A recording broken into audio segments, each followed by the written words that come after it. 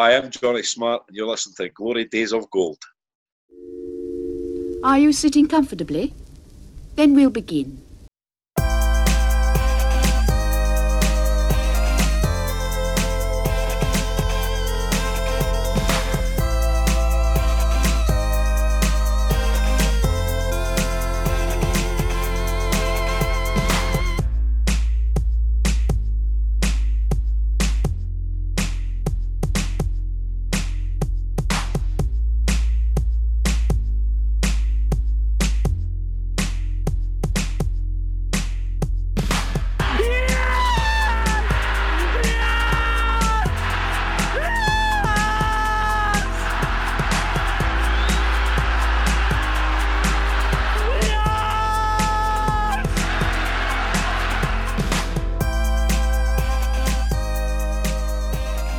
Hey everybody, and welcome to another episode of Glory Days of Gold, the East Fife and Scottish Football Podcast. I'm Michael McCall. I'm Lee Gillis. And we've another packed show for you tonight. It's been a busy week in East Fife land, so we're going to bring you all the latest news about signings and fixtures. But before we go any further, as always, we've got to give a big shout out to our sponsors for this episode, Lee. So yeah, we've got a few sponsors for this week. So first of all was via an anonymous donor for Leavenmouth Children's Clothing Bank. So thank you very much to the donor for that. I never got any blurb sent over, but obviously if you've got anything that you could donate over that way, that would be great. Also, a shout out to the Leavenmouth Rail campaign and our good friend Eugene Clark for sponsoring this episode too. Eugene is probably one of those people you really can describe as Mr. East Fife, being on the board. And do you want to know what? Just an all-round top guy to boot. He did a great job getting the railway link put back in towards Leavenmouth. A lot of campaigning for that, and hopefully that'll maybe even help bring some away crowd as well. So great job on that, Eugene, and thanks very much. And finally, to our friend out in the Netherlands, Max McCarroll, who is a T-shirt buyer as well. Top guy. I got to meet him for the first time when he came to collect his T-shirt. So big shout out to Max, and thanks for the sponsorship, mate. Yeah, fantastic stuff. Just going back to Eugene there for a second and the rail link, I know it's something that had been proposed and folk were just wanting it for many, many years. It's finally great to see that it's come off. So, I mean, that's a big boost for the local community. And as you say, hopefully some away fans can make it through, because away days by train, it's one of your traditional kind of things. Obviously, the Burger Crew did that, but just going way back, when you think of like English fans travelling around to see their games down there, you think of the rail travel. Yeah, no, definitely. And look, I think that it's definitely a massive boost for the community. I think one of the stats that I read was Leavenmouth was the biggest area in Scotland that didn't have a train station, with the nearest one being either Markinch or Kirkcaldy. So great work. And then obviously he's doing another project just now with the Whale Project. I don't know if you've seen that. No. But he's campaigning to get a pier put in Leaven, and like how Falkirk have the Kelpies, for Methil to have like whales on either side of the dock, which would obviously be a massive tourist attraction. Hopefully help reinvigorate Leaven's High Street, and more importantly, again, it's going to be near our club, so maybe a time to put a club shop in. Hey, that'd be fantastic. Yeah, get more into the community. But we always love our sponsors. We really appreciate the support we've had on the site, the T-shirt buying, the donations that we've had, sponsoring the episodes. So we have been putting the money to good use. As we said all along, this money does not go into our pocket. We're using it for costs. We're using it to support the club. This week, Lee's been very busy getting the artwork drawn up for our advertising board at Bayview. And I've seen it. He's tweeted it out, I think, as well. And it's looking good. It's looking exciting. So just talk us through a little bit about the process, Lee. Yeah, so huge thanks to Leona, as per usual. I think Leona's been mentioned in every podcast, but she's been a great support along the way in getting this sorted, and I'm absolutely delighted with the way it looks. I can't wait till it arrives and I can go and pick the location of it. I think it's going to be great, and also delighted to announce that we've also managed to arrange for the Glory Days of Gold logo to be on the boards for the East Fife TV. So hopefully the long-term plan is that the club will allow us to be part of the interviews at the end of the game. We're still sort of try to see if that can happen, but if not, whenever you're watching anything on East Fife TV, you'll see our beautiful logo there as well. And again, as always, thanks to Blair at Gunner Designs for designing that, because he did that totally off his own back. We never asked him to do it, and he did a fantastic job of that too. But the other big news that we've got for those of you that aren't social media daft is that we have sponsored our new signing. I swooped in there very, very quickly last night after a quick chat with you. It emptied our bank account, but we decided that we couldn't. Yeah, 100%. We couldn't decide whether to sponsor players or do the board, but the board was the big thing that we had at heart to begin with, and that was what got us a lot of our donations. So we went with that. And with what was left, we managed to sponsor Danny Swanson's home shirt for next season. So if you're listening, Danny, lots of goals, please, so that we could get you our logo flashing up on the Twitter account. Yeah, or get subbed off a lot. Either way, I mean, it's going to work. We prefer the goals, though. Or not sent off, though. Yes. Don't get sent off. Yeah, I don't know, do they do that? Sent off, sponsored by Glory Days of Gold. I wouldn't mind that. Okay with that. Yeah, I'm okay with that. Chris, if you're listening, mate, make sure that happens for us, please. So we've got the best of both worlds now. We had a little bit of money left over from the board, so we've already paid stuff out of our own pocket for hosting and stuff, but instead of just using that, we wanted to give something back to the club. So it was a great chance to swoop in and get Danny. I mean, obviously that means Danny has to come on the show regularly and chat with us and give us updates about not just his football and life, but like what he's been doing during the week. I think that was part of the sponsorship deal. Yeah, I pretty much agreed that. He started his own business, so being in the mobile phone retail world, he better be bringing him and all his colleagues to me as part of the deal. I've put money in his pocket, he's got to give me that back. And also, I'm fully expecting a signed shirt at the end of the season for jumping right in there and showing our support to our latest signing, because it's not like he's got much of a track record, that was out on a limb that we did that. I know, I mean, it's a punt in the dark. Who knows if this guy can cut it in League One football. I guess we'll find out soon enough. So, I mean, it seems like it's feast or famine these weeks when it comes to East Fife news. But yeah, that was one of the big news stories of the week. The other one was the fixtures that were coming out. So we're going to chat about the fixtures later on in the show. But we do have a veritable banquet of news to bring you this week. We've got a new player. And it wasn't a player whose name I had seen thrown about online. I'd been reading some of the threads on like Pine Bovril, and there was a few names out there, a few names on Twitter, but he wasn't one of the names that I saw. Danny Swanson is now an East Fife player, and it's a fantastic signing, I feel, by Darren Young. It's a statement of intent by the club that I think not only shows their ambition, but to land a player of this pedigree when others have clearly been interested in it, I think it shows the reputation as well that the club has built up, and it's a club that players are actually wanting to come to now, Lee. No, absolutely. And I mean, I think it's probably our biggest statement signing in my view since Gary Naismith. It's the first one that's made you go, where did that come from? So, no, absolutely amazing. And I've been watching a few of his goals on YouTube, and I'm like, yeah, if we can keep him fit, we have got potentially, and I'm going to say potentially here, potentially the best player in the division.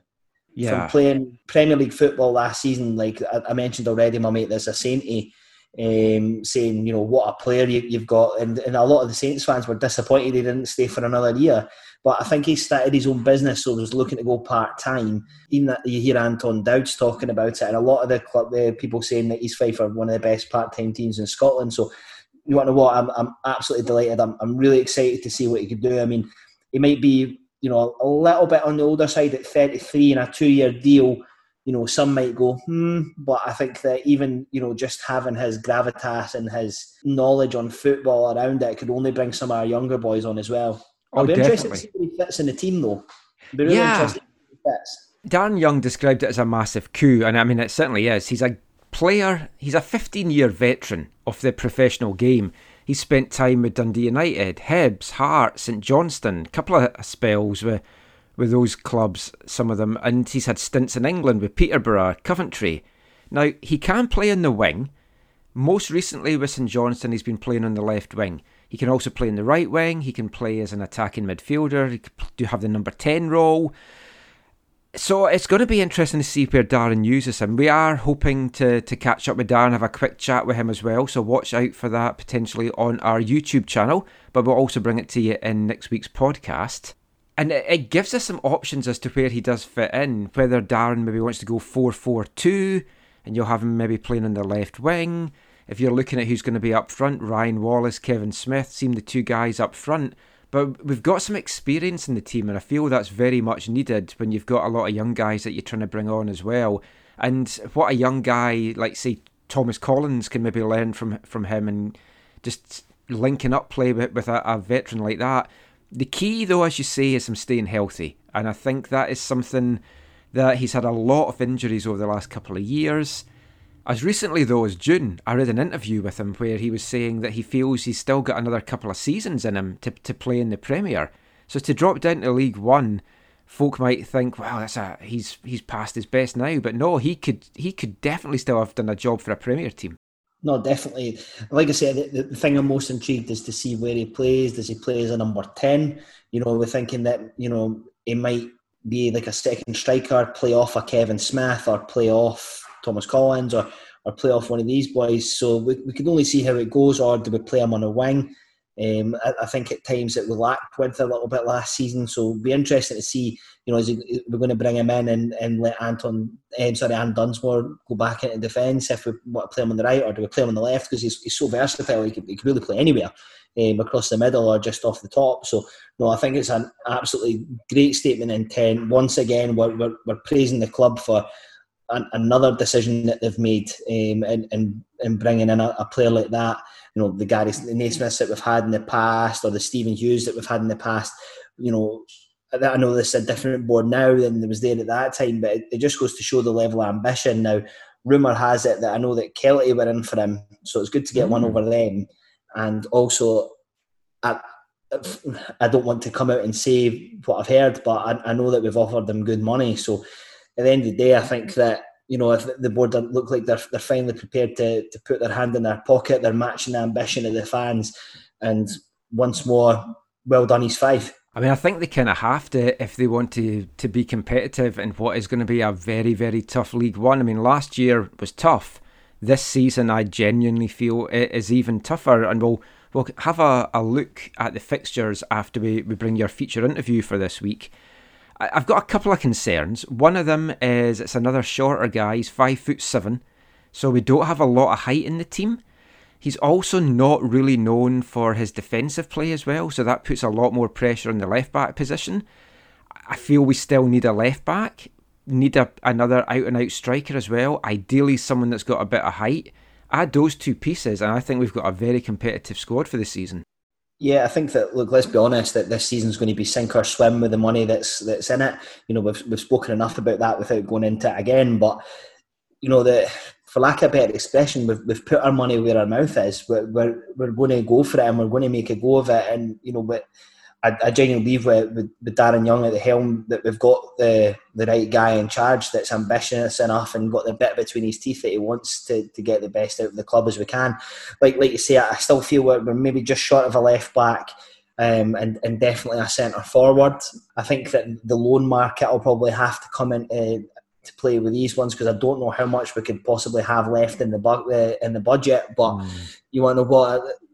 I trust Darren and whatever he thinks is going to be the right move, then I trust him implicitly. Yeah, it's going to be interesting to see how the transfer window just plays out in general over the coming weeks or months. It's like, do you strike now or do you wait as long as possible and see just who is going to be available? Because there should be loan deals available as well from some of the Premier teams once they've maybe had a look at some of the young guys once he gets underway. Definitely. I mean, and the good thing is with signing a guy like Danny, they're going to be like, oh, yeah, I'll go East Fife because I get to sign for Danny Swanson. So it's not just the podcast that they'll sign for us for. Yeah, so we've got two good reasons now. So now one of our latest sections, and one of our more popular sections, certainly that we're developing, is our Have You Heard section. So this week I'm going to bring to you another Fife band called Oscar Braves. Now, they come out of Dunfermline. I've been trying to dig up some information on them. There's not an awful lot known, but I've listened to a few of their songs, and I stumbled across this one, which is called Fall. I'm going to let you hear it and make your opinion of it, but I'll be honest with you, since I've heard it, I can't stop listening to it. A really, really great song, very anthemic, wouldn't sound, too far away from being on the Samstown album from The Killers in terms of that sort of great big guitar. So here it is, this week's Have You Heard is Oscar Braves with Fall.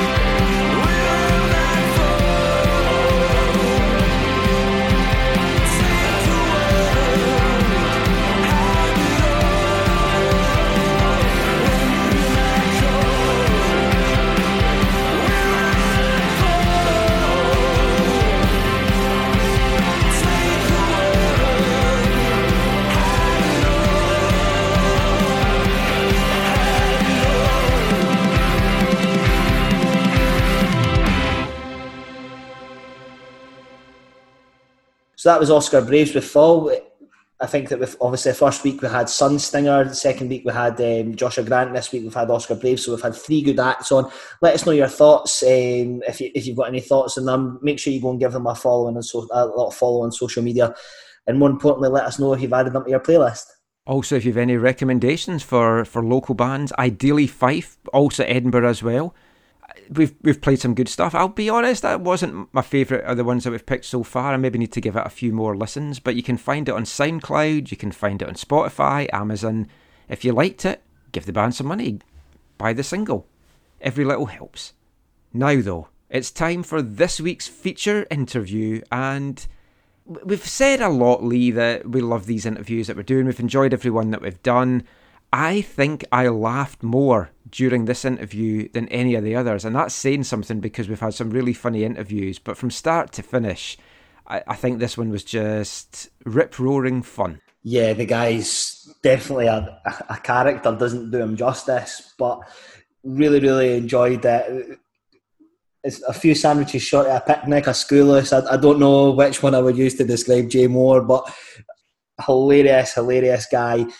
You know, I said that this one should come with a trigger warning. Really, that you know, if you're subject to epilepsy or any of these sort of things, you know, the overriding sense of Dundonian that just comes spouting through this.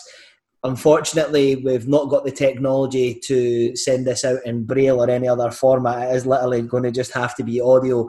Unfortunately, again, we can't subtitle it. Now, I work in Dundee. I'm used to speaking to the Dundonians, but Jay was next level Dundonian. He was, you know, proper. He made our Wally look like he was from Edinburgh.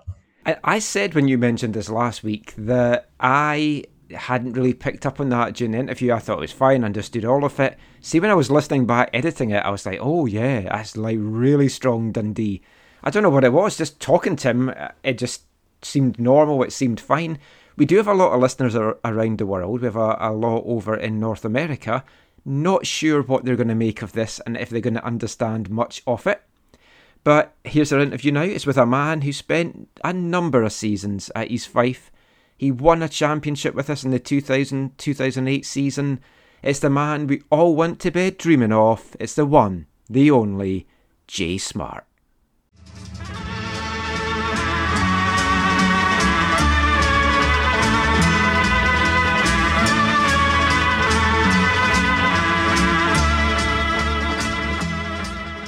Delighted to say we're joined now by a man we've had so many requests to have on the show. He spent 5 seasons at Bayview, made 177 appearances, 21 goals. We all went to bed dreaming of a team of him. Ladies and gentlemen, it's Johnny Smart. Evening, Johnny. Johnny Smart. Johnny Smart. What a bad dream that must have been. Christ. Oh. Aye, like Freddy Krueger came into them sometimes as well. Freddy Krueger has nightmares about Johnny Smart. So thanks so much for joining us, Johnny. We've wanted to have you on since we started this. You were one of our first names down. We're going to have a chat with you about your career, both at East Fife, before, after, just a few other things as well. But we always like to start these chats just by taking you back to your time as a kid. What age do you remember when you started like taking football seriously and you knew that you wanted to kind of play the game as a pro? My start off football was about weird because I was a goalkeeper up until I was 18, 19 year old. Oh wow. I think it was about must have been about 8 or 9 when I first went to football. I think I went as a striker, and that just I think I ended up getting put in the goal. And I stayed in the goal for there at D Club. That was D Club Boys under 9s. But we had to do under 9s twice. We were that young a team. I was years ago they had the full 11 side game, so under 9s. I must have been. I was really weird. I was a late streecher as well, so. I was in the goal, you're standing at full size 11 goals. It's absolutely ridiculous playing kids on full size pitches and then everybody lining up on the edge of the box for your goal kicks and that. But yeah, I started off with the goal then. I think I stayed with the D Club right up until actually some money ways or something that the folded. I think it must have been about 17. But I was cut for Scotland and that, and they go under 14 level and that, and I was up with Celtic. I think I was an S sign with Celtic, but I didn't care what happened. I wanted to play outside. I didn't like it. I wasn't enjoying it. I always remember I went through to Glasgow for 2 months. I was like Packy Boner, goalkeeping school or whatever it was. I had to stay in digs, and I can always remember one night I was in the room and I was rolling and greeting. I wanted to go home with my mum, and I think that was a turning point. I just chucked it. I just didn't want to play the goal anymore. So kind of jacked it there. My mum was raging me, to be fair. And then when I left there, I came back. We were still with the D Club. They were like your parent club, and I ended up signing for, was it fourth for West End Juniors. Boy Ian Cochrane, Jamie Winters, Jamie Winters, and that played with Aberdeen. That's his granddad. He was like a scout for a lot of clubs. He took us there. And I was, like I say, I was wee. I think I made my goal. The junior level was quite a decent standard at that time. And then I just went on, continued with the amateur kind of thing. And then when I think we had 2 goalkeepers at the D Club. I must have been 18-year-old. And we're short a team. So I said, I'll be a striker. So I went up front, and I think during the game I went for a striker to a midfielder to a centre half. And then as I went to centre half, I just winning everything in the air, and I just thought, this is fucking easy. I honestly just took that. I thought, this is dead easy. It must be my goalkeeping background. I was able to read the flight of the ball, and that was me stuck in the centre half with them. But then we had a team, the Rowantree amateurs, group of some of our pals that grew up in school. A great, brilliant side. We had some really, really good football players there, but we really, really gelled. And that's when I went with them. I won the Scottish Cup and that with them. And then that's when I got picked up for the shitey team down the road in Kirkcaldy. I went there. I think it was 2 years there. Can't remember. And then that's Anelka, when he was, and he just scunnered us for football, to be honest. That's where I actually went back. Because Bakey came in and tried to get us to Kilton Beef. And I just jacked. I says, I wasn't enjoying football or not, and I just thought it was good. I didn't get it was good being full time, but I just didn't like. I didn't like their fans or that. I think they were arseholes, to be honest. I just didn't like them. Didn't get on well with them. And I went back amateur with the Rowantree, the team I won the Scottish Cup with for a year, and then that's when Bakey got the job at East Fife, and he came in for us. And I was like, it's time to give the seniors, give him a crack again. So I came, and that was it. That was me, East Fife, born and bred. The big team in Fife. Yeah, we're going to use the soundbite of you saying that their fans are all assholes as our main. Let's be honest, let's not beat about the bush. They're assholes. Let's see the shite they used to give me. Aye, don't disagree. The light is at the start. I can't remember what happened. I think one of them was being a shite in the crowd. I was like, that was a pre-season game or something. I turned around and kind of argued with him and fell at him, and that was that. I think I just got grief ever since. Plus, I was there when a Nelga regime came in. Christ. For me, amateur team would have made it at that time. Honking. It was good under Calderon. I liked under Antonio Calderon. He was a good manager in that, but when he left, it went tits up. The only thing I liked it was Willie Gray, and that's when I met Willie Gray. He was a director there at the time. I wonder why you like Willie Gray, yeah? No, not even at that. Not at that time, mate. Christ.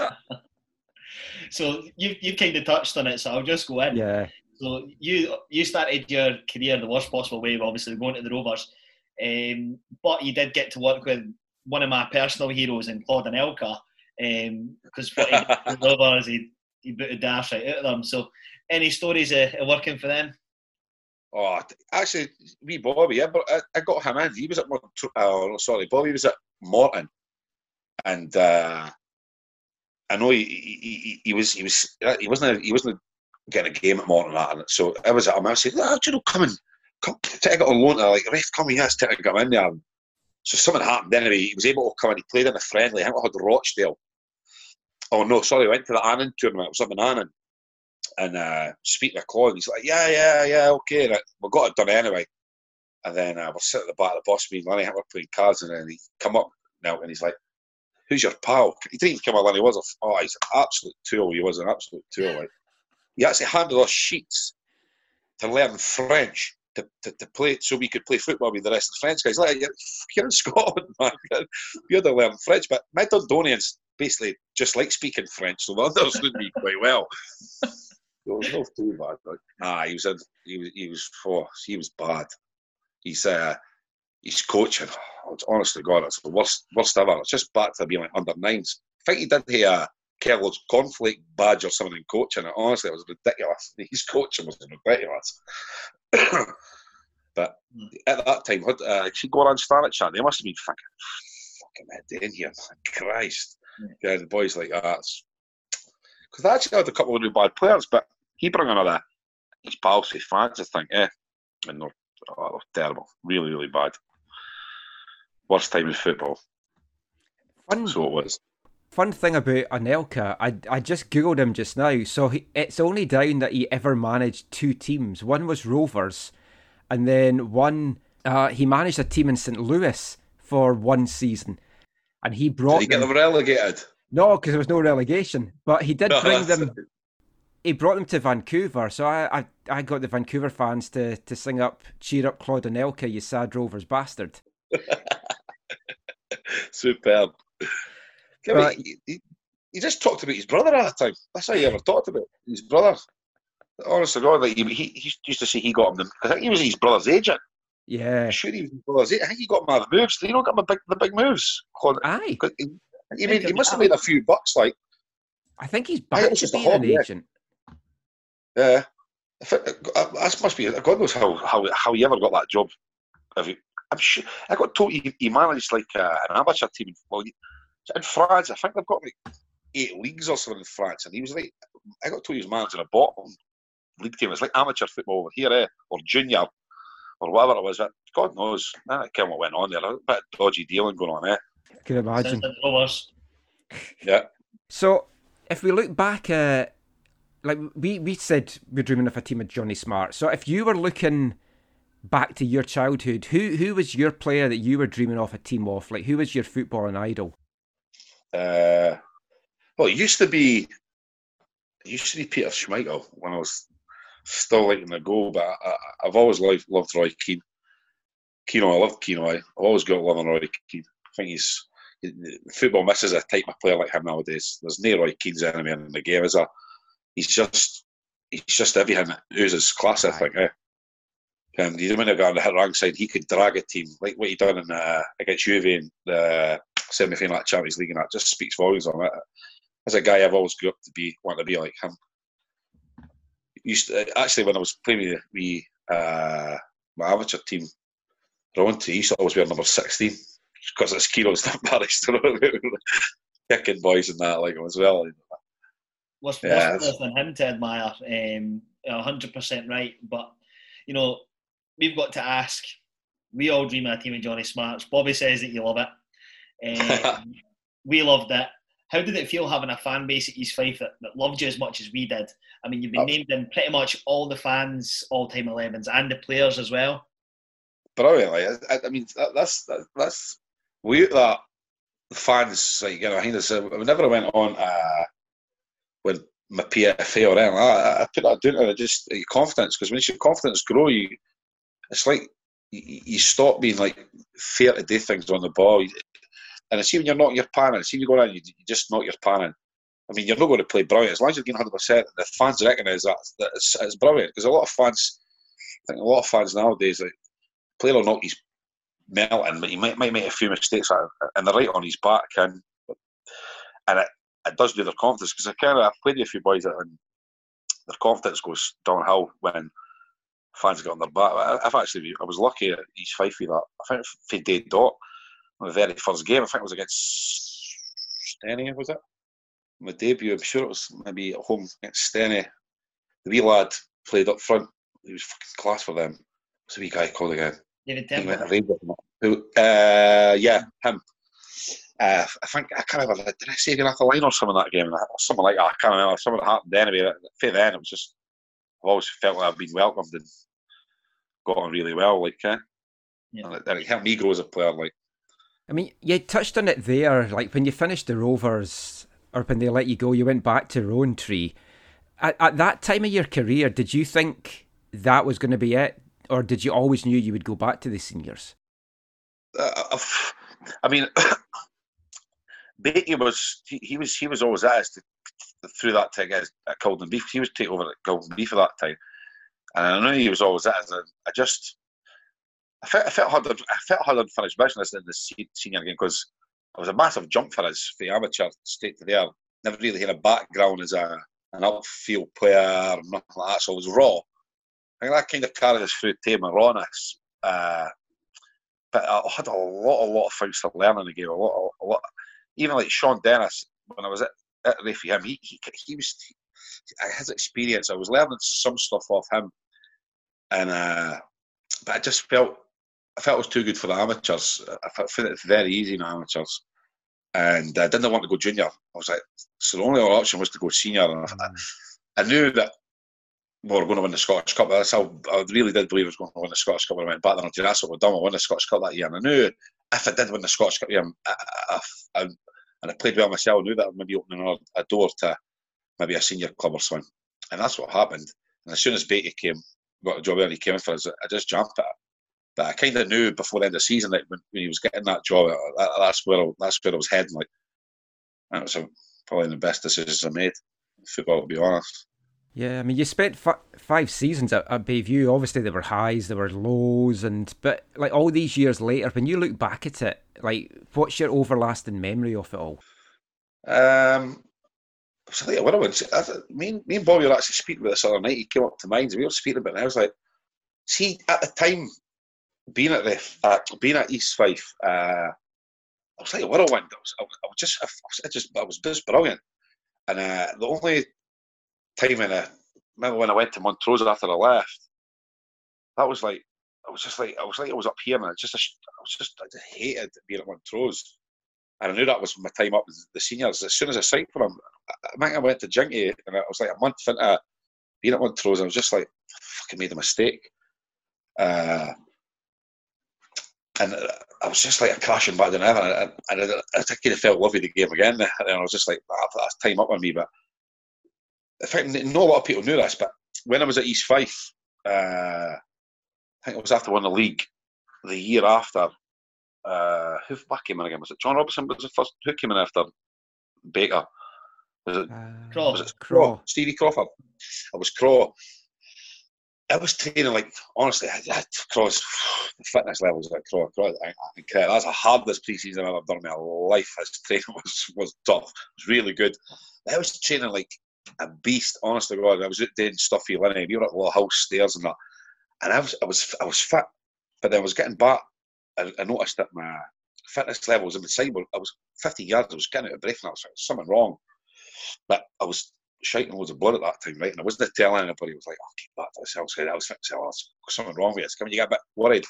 So that went on for about a year. And that was Brian McNeil, the physio. Mm-hmm. He got the doctor at East Fife to come in and check us, because he's like, you're training, but my fitness levels are kind of lower, and it was affecting my game. And that's when it was anemic, and they put us on like iron, and I wasn't agreeing with us. And was it till like just after I left East Fife, that's when I got diagnosed with Crohn's. I had Crohn's. So that I wish I'd told somebody earlier, and I got the right medication that I was on. I could have probably prolonged I would have stayed at it. I probably would have stayed at East Fife. That was a big reason for his leaving as well, because I didn't want to. I felt myself going down the way, and I didn't want to stay at the club and see myself going down the way. And then the fans I want to lynch us. So that's a big reason I left as well. I just wish I talked a wee bit more openly to the doctor, not the club doctor, 2 years before, and I probably could have probably stayed on for a wee bit there, because I got offered the contract when I left. John Robertson actually offered us a contract, but I knew I was slipping at that time. Yeah, I knew I would end up becoming a squad player, and I was like, nah, it was time to go. And then I went to Montrose, and then got sent off 4 on the bounce or whatever it was, because the fitness levels just were not there. Well, we got a question in from a fan that says, do you remember your debut for Montrose, Johnny? Yeah, that was a brilliant debut. Help the boys. Help just get an excellent that day. I actually tried to break Bobby Lynn's leg that day, honest to God. Yeah. The unknown fan was Bobby Lynn, who dropped that message to me the day. He said, just give you a wee reminder of the 6-1 pumping that he got in his debut. He was in the debut. I was thinking, fucking debut. I was East Fife. I knew I was coming to Heart. As soon as I went there, that draw up, man, I guarantee East Fife get through the Heart. I'm thinking, oh no, God. And I was nervous in it for the game as well. I remember the warm-up. I was breathing out my ass. I thought, it's hot and that. I was thinking, I was really. I was fit, but I wasn't fit. Because I hadn't been on my meds or not that time. I was on there, but I got really done in here for Lenny, and I knew it. Like, I think, what was the boy? Was it the boy? What was the stink you had? What was his name? Begins with an O. Rob Ogilvie. Yeah, he was up front. He was because I played against him at Sterling. He's a big physical guy. And I thought, I cannot be asked for this today. And then Lenny's got on the ball. He's absolutely raping our left back, and the boy Alan Campbell and everything to Alan Campbell. I'm saying, you fucking better hit him. I swear I'm going to hit you. Can I'm giving it to the left back, and I'm saying, Lenny, you prick, come towards me. So Lenny's picked the ball up. I think we're probably all about 3-0 doing it at the time. What it was, Lenny's picked the ball up, skipped past 1 or 2, and he's cut in field. And I see him cutting me, and I'm thinking, oh fuck, shit, what have I done here? I'm just going to try to hit him about knee height. Just going to wipe him out. He carries my friend, but on the pitch, no friends on the pitch. Just going to wipe him out, to break his leg or whatever. And I went to hit him about knee height, and he's just popped under us and jumped over us. As I'm lying down on the ground, I'm looking back, and he's run through and slewed it in the bottom corner. I just let him have my hands on my head. He's run up to us and tapped us on the head. And says, better luck next time, big man. And I just jumped up. And I said, I'm going to kill you. I'll see you after I've blown my top. I've chucked it. I'm going to fucking kill you. And I was actually going to take him down the road that day. And then 90 minutes has went full time. I'm sitting in my car waiting on him. No Bobby Lynn. So a few boys have came in. I said, where's Lenny? Fuck, he left about 15, 20 minutes ago. So I phoned him. He's rubbered the phone call with us, and he just texted us, I'm not getting a car. You said you were going to kill us. I said, Bobby, you're only winding you up. That was my debut at Montrose. Was that not the game that your keeper rolled it out at Montrose and Rob Ogilvie was behind the goal and he just came right round from behind the goal and took it and tapped it in? Tapped it in. That was right. That was that game. Yeah, I was at that one. That was a belter. But I messaged Bobby earlier. I was like, right, got Smarty on the night. What can you tell me? He's like, just remind him about his debut. He said he was going to nail me. He goes on about that every week. Trust us, he loves that. But, I mean, your league debut was better because you made it to 77 minutes before getting sent off.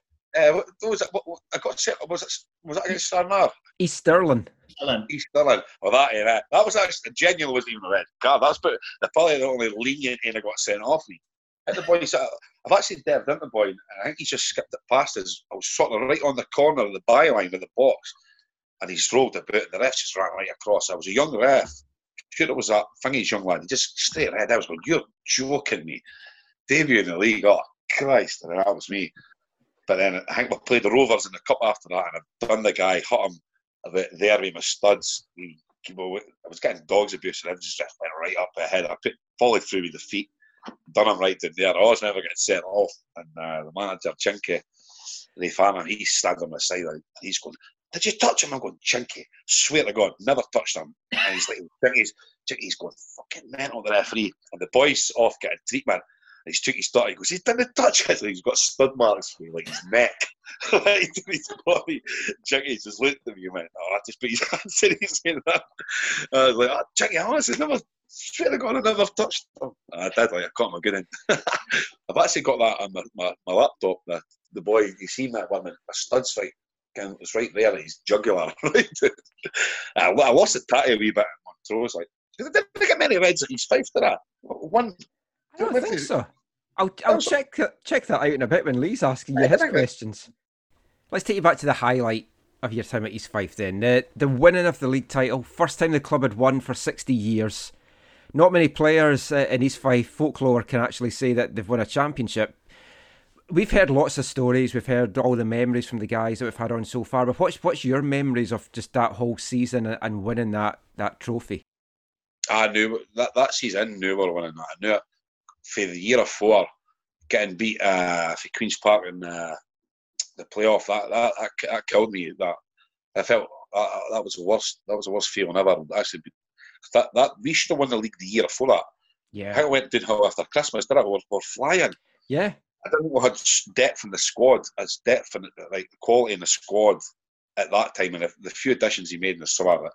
It just felt right. It's like something clicked in that team that year, and we just got off and we never looked back. We were a hard team to beat, and we just knew. I mean, we never played the best of football. See, when you look back at some of the games, we never played brilliant every game, but we won. No, we always felt like we could win, and that was it. It was just a belief, and we're such good friends. It's probably the best dressing room I've ever been in, and that's including their own team and the amateurs. When I was at pals, that dressing room was brilliant at East Fife. Really, really nice, and I just felt it. I just knew there was something. You just felt it. Yeah, we're definitely going to win this. We romped it, did we? We pissed it. Like, we actually should have won it a couple of weeks before that. I think it was the big game was Montrose when it scored 1-0. And I remember when Willie Gray came in and says, "We'll win this." That's it, Ken. I think it wasn't mathematically, but basically we've tied this up again. We can't really fuck it up. That was a freezing cold night. He says, "Boys, for minute, triple bonuses, triple win, triple goal." Now boys are going, "Gan!" I scored 1-0, and I was like, Lloyd was like, "I want an assist, I want an assist." Oh, I remember that. I had that up there. The game should never have been on. It should have been abandoned. It was like an ice rink. But yeah, that was a highlight. That was the best time.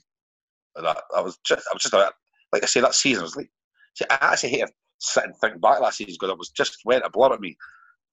I just went too quick. I wish I savoured that, especially like the East Stirling game, the last game of the season. I wish I savoured that a wee bit more. You didn't obviously savour times like that until you've hung the boot up and you look back. You think, "Fuck, man! I wish I was back there again." You miss it. Like, a superb day, brilliant. I mean, it was such a good personal season for you as well because you won the 3rd Division Player of the Year award. I mean, what did that mean to you? And where do you keep your trophy? You still got it? Yeah, it's in the wee man's room. He's got it. I won the phenomenal, easy for me to say, phenomenal Player of the Year award as well that year. I think it's the Writers Player of the Year win. And I also goal of the season. Never forget that. That's a big year as well. Overhead kick, yeah. But is that against Dumbarton? Overhead kick. Yeah. Actually, Nipper scored a better goal than me that year, but nobody videoed it. Do you remember Nipper's volley? I think it was like the first game of the season. He's just caught it and it's fucking the top man. It was a lot better than Mick. He won it easily, but fuck God, nobody videoed it. They won the video games at that time. But yeah, that individual ones, that was a cherry on the cake, like top of the cake. But I always remember when I won the PFA, Tweedy pulled us aside for it and goes, "You do know I pulled myself out the running for this. Enjoy your night." That was Tweedy all over. I used to call them Tweedisms. Tweedy, the random statements you go, "You're fucking brilliant." But is Tweedy the guy that if you've had a 7-up, he's had an 8-up? Oh, brilliant! Honestly, some of the things he used to say though were absolutely. Yeah, don't get us wrong. Listen, he took me in a game to that next level. I thought, like, he was talking to me, his experience from my position and that. But the laughs I used to get playing along. See the shit he used to talk to strikers and that. Oh God, speak to them in Japanese, German, the whole lot. Oh, brilliant, superb. Him and Bibby, the fights they used to. Oh, superb, like. Him and Bibby. Oh, there was a time we were at home while we were playing. I can't remember who we were playing against.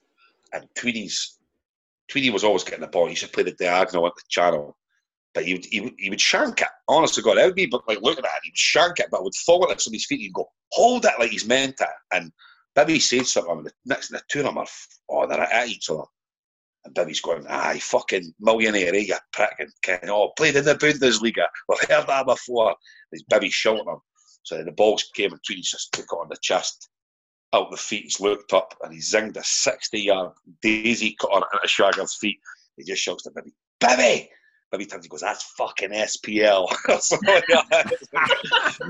Maybe I'll make a comeback, honest to God. Oh, that's the shit he used to do. He's bonkers, Tweed. What a player. We have to get him on the show, Lee, because big unit. Yeah, you get him on the show, you honestly, he'll you doubled up. He's got the stories, like, it's brilliant. Do you remember the Arbroath game when him and who was in the goals? It was McCulloch. What's his name? Willie McCulloch. Yeah, was it Willie? It was Willie. It was in the goal. He was injured, and I remember I was sitting at the side at the tunnel stand, and Tweedies went to back past it to Willie, and I think the boy Jay, his brother played with Jay. Jay thingy. He played with Kilbeef, and is that right? Jay Steen. Jay Steen, that's it. He's nipped in and lobbed Willie, and Tweedy's shouting at Willie saying it. He asked for the button. Willie said, I fucking told you to clear it. And this, that, the field time, the two of them are at each other. Willie's telling him, fuck off, you big prick. So if I wanted to change the camera, so we hang with maybe Dougie Cameron, and me and Dougie are sitting, we're just laughing. Next thing, boom, the door goes in. Here comes Tweedy's went in. Jelly babies. He's picking jelly babies one by one, biting the heads off of. I'm going to kill him. I mean, Willie was going to kill Willie McCulloch. And then Dougie went quiet.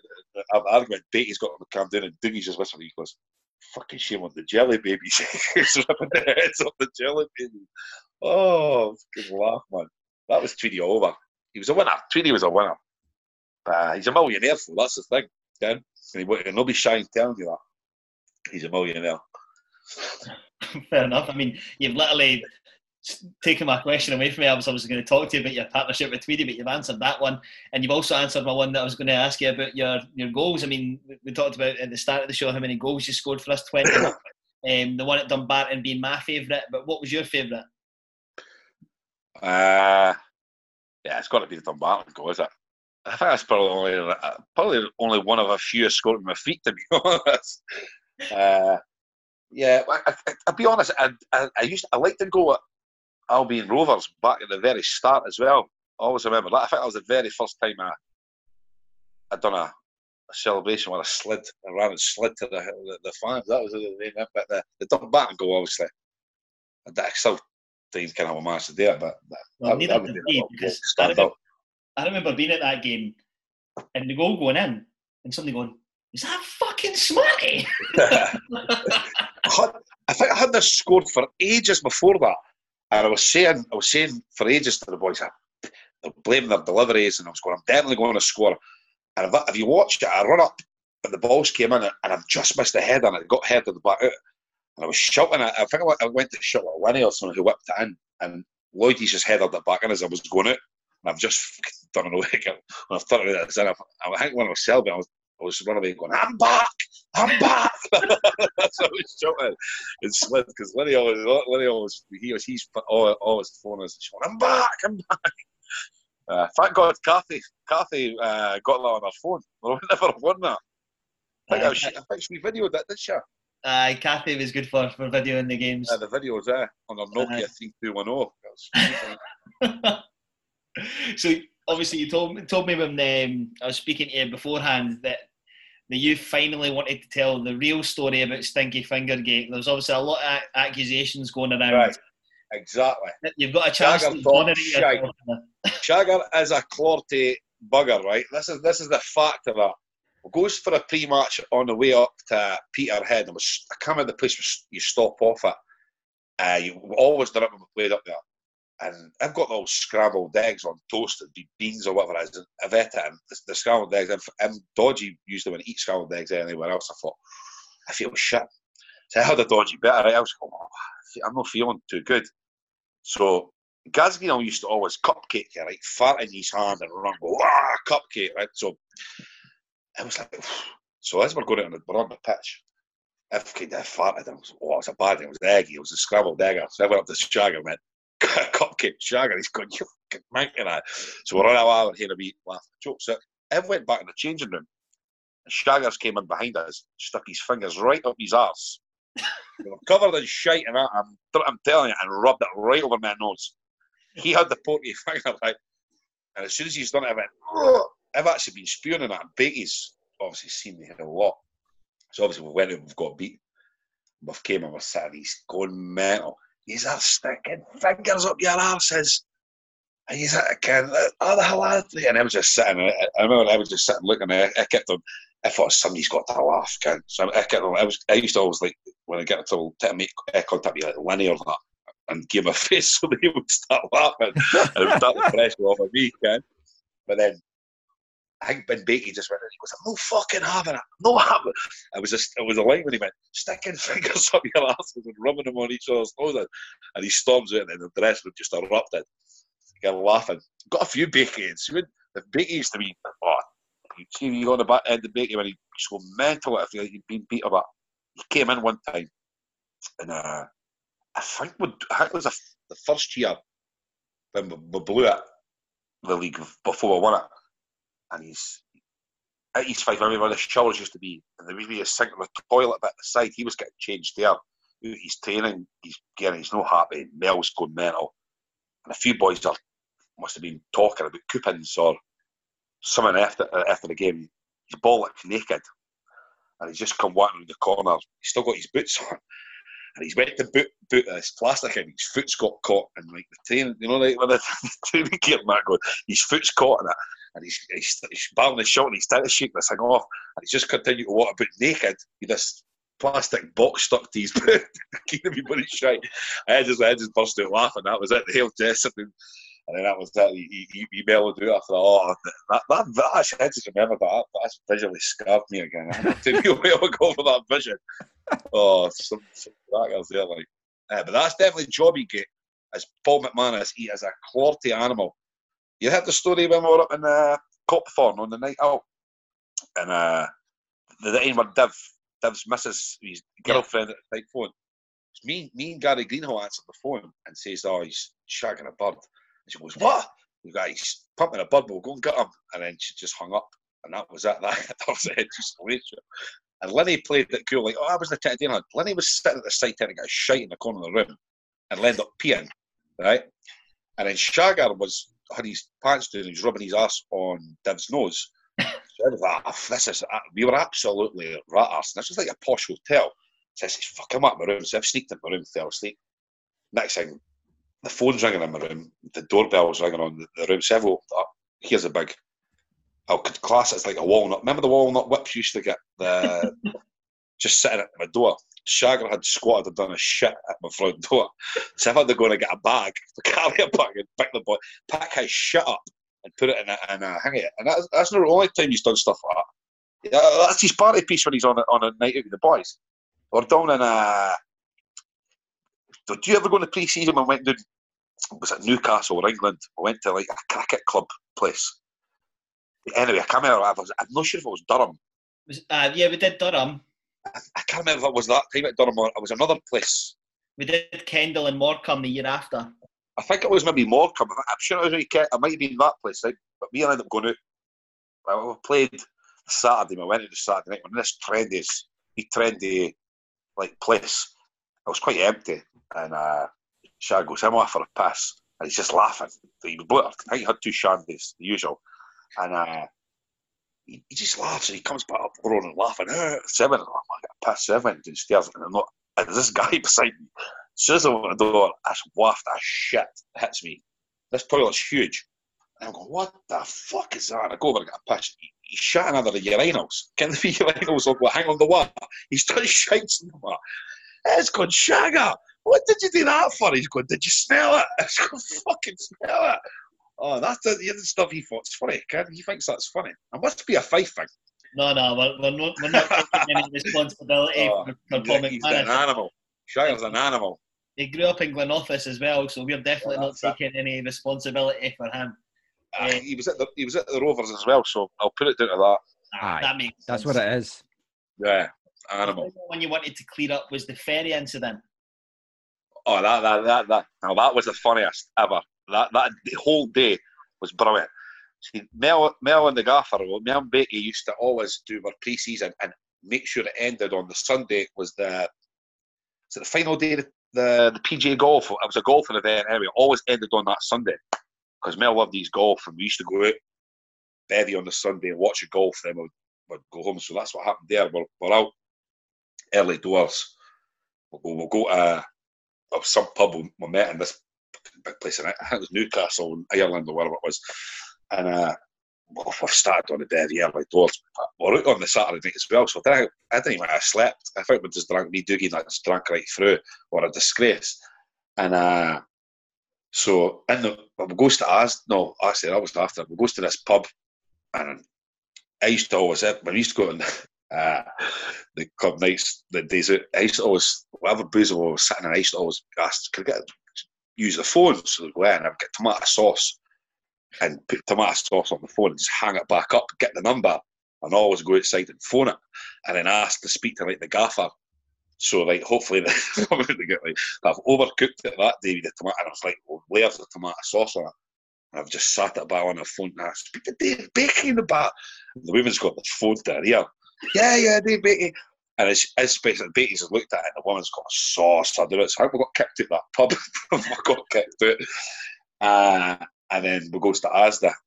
On the way, HMV, right next to it, those big boxes outside. Doogie Cameron's ran up at the head of the box.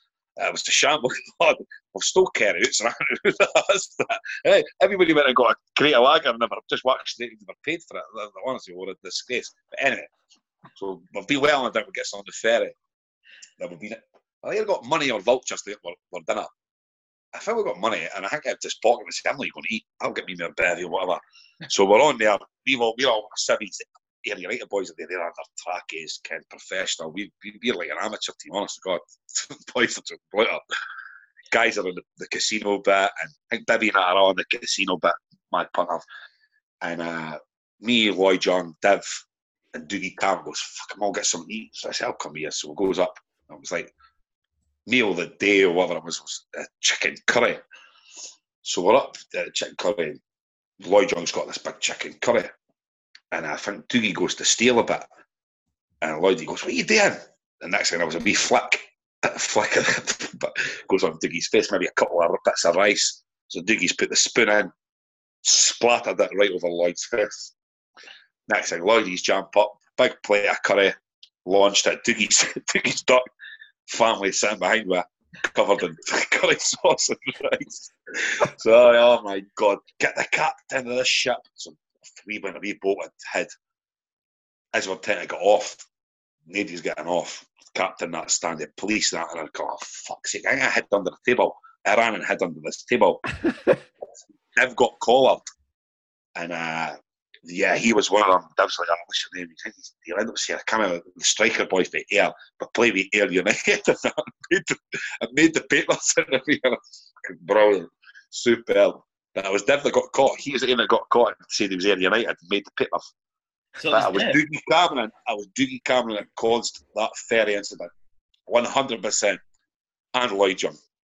Yeah, well, Doogie Cameron's agreed to come on in the weeks down the line, so he will tell you. Have a chance to defend himself.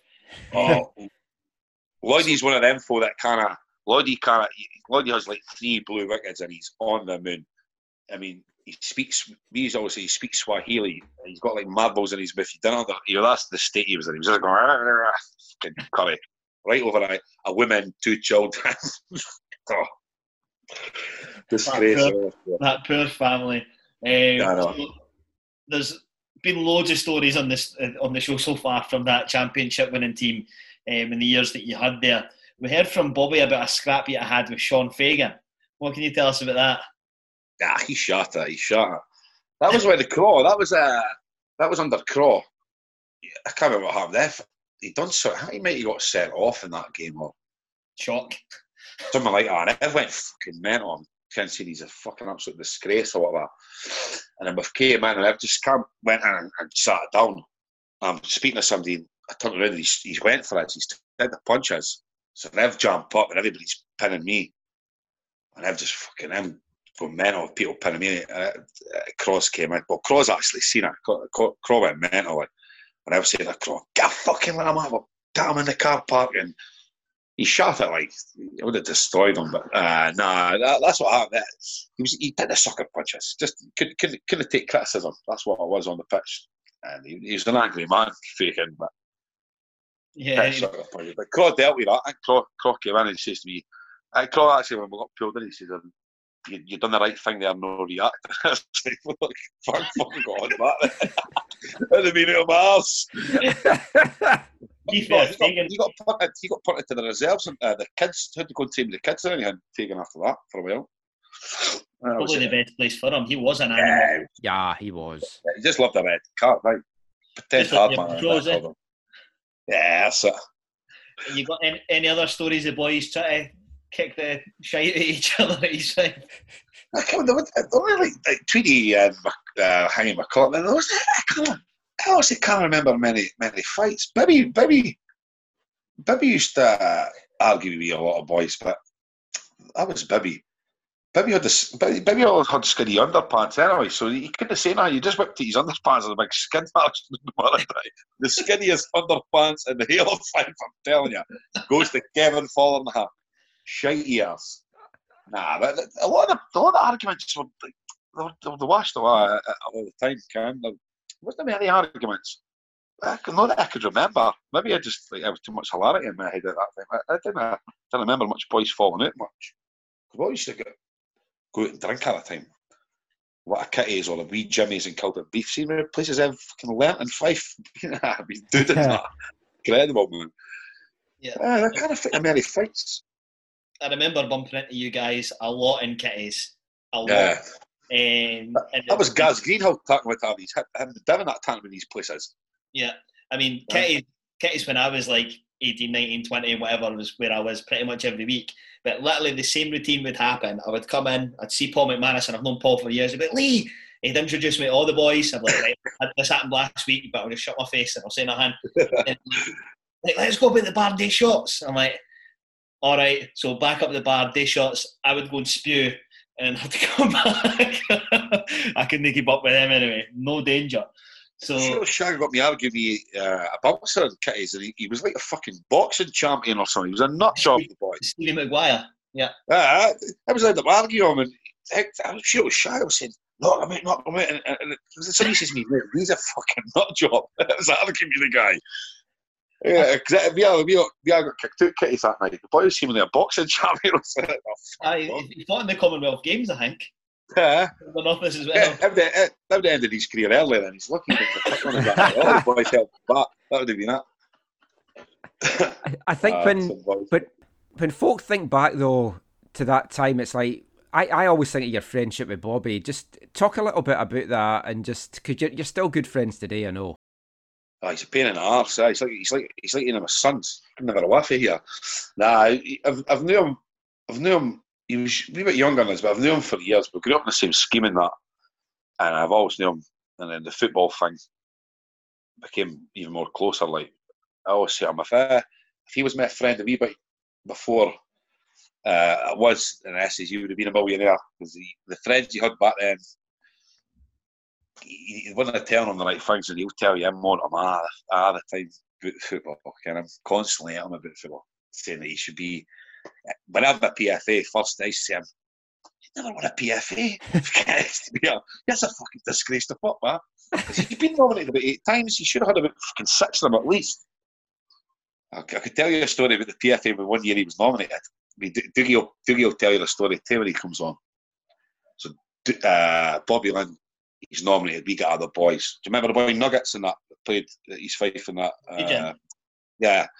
So he's like organised through booked into some trendy place in Glasgow. All the boys are going to be getting a train through and we'll go out. Like, okay. So Saturday night, I know there's a party in Charleston. That's where me and Lenny are from. So I'm on the phone. Lenny, you better not be going to that fucking party tonight because you'll not turn up in the morning. Come with your... Nah, Jay, honestly. I want to hit a couple on. I'll delve with him. Okay. I'll pick your tux up, or no tuxedo. I'll pick it up at Slater's on the way to the train station. Meet you there. Right, okay. So me, Dougie, coming out of the train station. Bobby Lynn. I've got his tux in that. So we're phoning him, rubbering the phone. So I says, what are we going to do? We're still going to go through. We'll just keep phoning him, we'll get through Glasgow. So we goes away through Glasgow. Bobby's been out on a drink. He's not coming to the PFA. He's up for a award.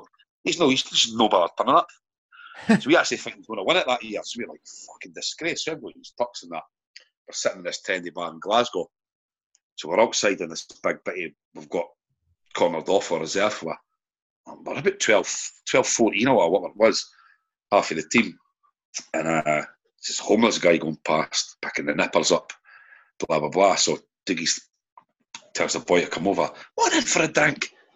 Boy's like, okay. So we've got this guy, it's a Chevy hand. Like his toes are hanging at his shoe. He's absolutely reeking like a piss in that.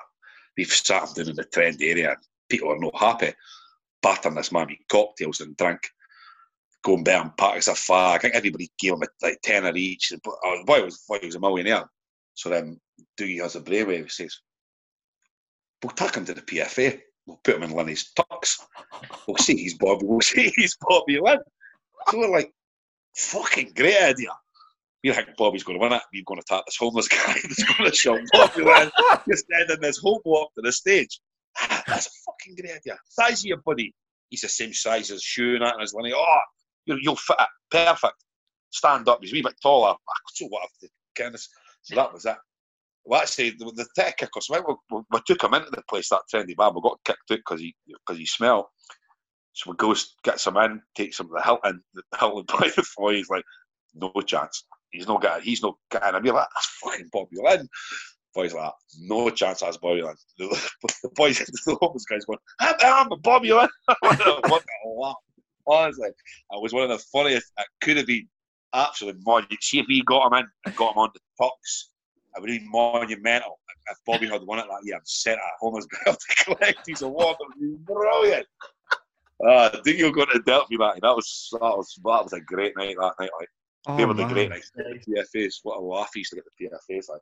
So, have you ever had to get taxis back to Dundee from Glasgow then?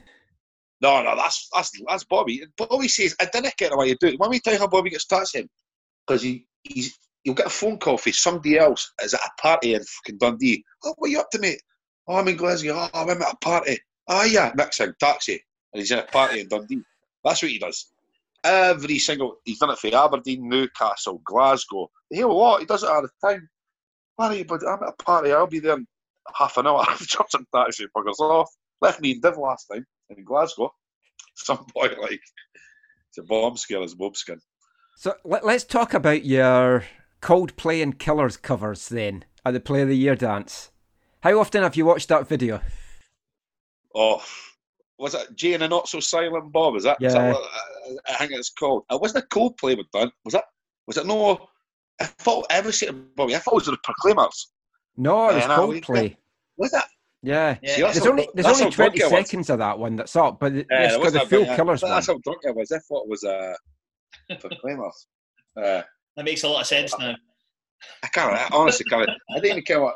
I think what happened. I think that Joe's band or something were going to offer a break, and I think we've just nicked like that. There was loads of straight vodka in it going about. And the cup, remember the big cup we were drinking? Yeah. That was absolutely brutal. I think me and Lenny actually had a bottle of 2020 as well, went into the shop. Was it the bowling club we were in, the Miners Club? Aye, Miners.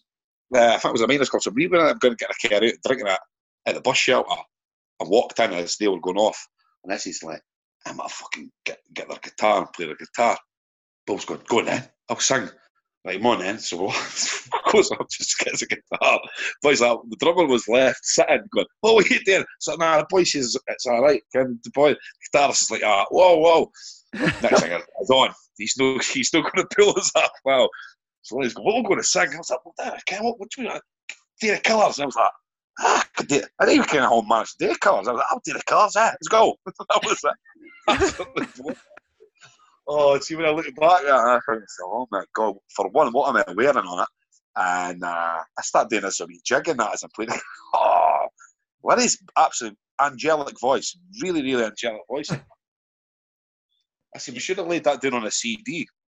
Could have been millions. Aye. He actually says that he's a decent singer. He's not. Trust me, he sounds like that. That's one of his better renditions. He's absolutely toned it. Good Well, job he could play football. When he hangs the boots up, you and him can do a covers band. Oh, we've done it. He was up nights. Must have been about a year and a half ago, in the garden, and I got the acoustic out. We've done it. Put it on Twitter. There's an acoustic version flying about on Twitter. Someplace look like for that. Oh, you need to send I might be on my Twitter. I might be on my Twitter. If you go through my Twitter page, I might be someplace down there. Good laugh. So after your amazing time doing the covers band, and by the way, that night with the cup, I said that to Bobby as well. You guys just kept coming up to me like, "Take a drink, man." I was like, I stole a bottle of vodka that night, and my dad was just like, "Where did you get that vodka from?" I was like, "Oh, I won it in the raffle." I was just getting filled up. The cup just kept getting filled up with vodka. I go around on that stuff, that vodka. I go around on it. Yeah, it was. Yeah, it was a crazy night. But let's talk about your actual career, not your music one. But yeah, with the form that you had at East Fife, did you ever hear any sort of murmurs about any other clubs coming in for you? Did you get the opportunity to go full time? I mean, I know obviously you'd have been on good money in the Willie Gray era, but obviously that didn't stay forever. I had a few clubs sniff about after the year we won the league and I won the PFA and the individual awards. It always comes to clubs. Sure, Luton were in. Well, it got to a stage. Willie Gray pulled us in one point and says to us that Hearts have been in contact with him. But I think Hearts must have thought I was 19 or something. I'm not sure what they thought. And the closest one was probably going to Luton. But I think they went to administration not long it, and he was saying to us, "Look, I'm not standing in your way, blah, blah, blah." And I was like, "Nah, I don't know where I'm going." He's going, "It's worth it for the money." I said, "My wife wouldn't move for one anyway. My wife wouldn't go anywhere than Suffolk." I was happy where I was. I was like, no, just won the league, man. I want to play in the next division. I believe we're going to go win that league. The league, well, what was it? What league was the second division? Well, now they've changed the leagues now, is it? The second, that nonsense. Aye. It wouldn't be the second division at that time. I was saying, no, I'm staying. And Willie's going, "Oh, look, you're just doing that because your contract negotiations is up." And I was like, no, it's nothing to do with that. I was just happy. I was in the time of my life, and I was probably in the form of my life. If you're happy and content, I didn't want to go and fucking jeopardise that. And I never ever had. I'd say to Willie, if you user what sell us and get rid of us, then user take it that. So I'm not moving by main accord. And he was like, "I love it." He loved it, like. So I never really knew if the Hearts thing would ever came to anything. I wasn't interested either or. I was not interested. Even if it was full time, I honestly wasn't interested in the frame of mind I was in. My wife's always been like this as well. She would say, it was like the time when Dick Campbell came in. Dick Campbell to this day always says I signed for East Fife for £20 extra or something. Nonsense like that. That's it, mate. Because Craw was now, he never offered us a contract, and the new contract was up. I was thinking to myself, a few boys had been offered contract, and I was thinking, "Oh God, mustn't be getting offered the contract here." And Dick Campbell was waiting for us, and he was choking to get his things at Forfar at the time. And I was like to him, "Oh, that I can." But Dick's an absolute winner. He sells you, and he was selling us, and I was like, I remember getting him, and my wife says to us, "Oh, what are you doing? East Fife have not offered you nothing, just go." And I was like, she goes, "Tell us what you really want." I says, "Well, I fucking want Crawford to phone us and offer us a contract, and then I would just sign for East Fife anyway." She was like, "Well, didn't I sign for Forfar then?" And I was like, "Oh." And then that night, Crawford phoned us. And he sent Jimmy the Stick. He sent him straight over with a contract to Dundee. He drove right over that night, and I met him at Riverside, and I signed that night. And then I phoned Dick and says, "Look, I've signed me East Fife." And he's going, "Oh, you bastard, you'll never play for football." And then the story is that weekend I went to Dougie Cameron's house. Dougie stole my phone and was texting Dick Campbell off my phone, "Dry your eyes, Baldy." That was me. That was me done and dusted. I woke up with a voicemail going, "Aye, Like, you're a fucking whatever it was, a bigger rat feed. What the fuck's this about? Doogie Cameron, dry your eyes, Baldy. That's what you text him off before. I was like, Dick, it wasn't me, honestly. I got better with Dick now. Dick's a legend. Dick actually, spoke to Dick, FaceTimed him when I was drunk, me and Lenny, the other week ago, and he says to me, see you, you big cunt. You'd still be playing if I had you. I'd have put 5 year extra on your career. That's what he says. So, obviously, we've not talked about the biggest move of your career. Bobby grew up supporting them in Dundee. Do you still spend your day thanking your lucky stars you got to play for Ballingray? Well, that's it. I mean, they had the same colour as the Fife. I've always been a Ballingray fan. That's how I went to Fife, because it was like the colour, sort of the colour, the same. Nah, fuck Ballingray. I didn't even heard. I've never even heard of them before Willie Gray went in there. I didn't even know. You one minute you're in Ballingray, then you're coming to Ballingray and going into there's about 8 villages in the space of Dread. It was like cross gates and that, but I amalgamated at one. Oh, that was something else. That got myself a crazy signing on fee. It was crazy money and cars. We got cars.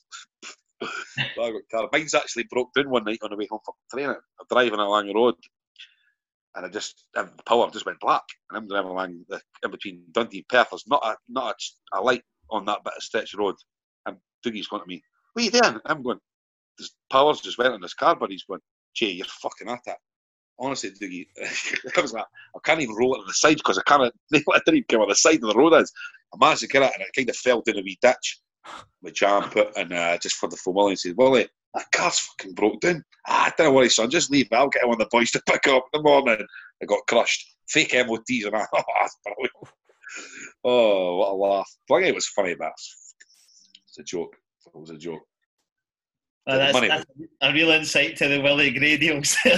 Oh. Willie was a good lad, kid. He was a good lad. Got well football. He's like football, man. I heard I've not spoken to him for a while. I heard he wasn't keeping well. But I hope he listens to this, and I'll send my love to him and tell him that he still chews a wee bit of money for the Ballingray days, but we'll not go there, Will. I mean, the Willie Gray time at East Fife, we've not actually talked about it that much. I mean, I think that what he did for the club was absolutely amazing in terms of the success that he brought to us, but equally it tainted us with a bit of a reputation after that, obviously, when you found out some of the stuff that happened. But you want to know what? If you ask every single East Fife fan, there's not a single person that would change that. Yeah. Not one. I must have been good at the time, but I think I said to it's like when Dundee, remember when they got the boy Benitez in and they got Ravanelli, and it's great at the time. It must be brilliant as a sport at the time. But then when they leave, there's a lot of things that left behind. I could affect clubs. I mean, do you remember seeing Stevie Crawford that he was rejecting championship clubs and to come to East Fife? Yeah. As a player, I was loving it. Because Craw was what a professional, really, really good professional. Craw, training and he was probably the fittest and fastest in the team. He was about fucking 70 at the time. He was in the older age. I think Craw. He must have been about in his 30s, late 30s when he signed for us as a player. Yeah. I remember thinking, what an old kid. Now I'm fucking what, I'll be 40. I'm thinking myself, I speak that around with the young age. Oh, mental. How time flies. I know. Well, I think, to be honest, you've kind of answered the Ballingray one, but did you feel that you'd made a mistake the sort of minute that you arrived there? No. The brown envelope I received made sure I never made a mistake. Trust me, I did not make any bloody mistake going there. I was at Montrose. I've just been sent off 4 times on the box. I knew my senior career was over, and the big money move was Ballingray. I was like happy as Larry. Trust me. Me, Dougie, Cameron, and Heggie.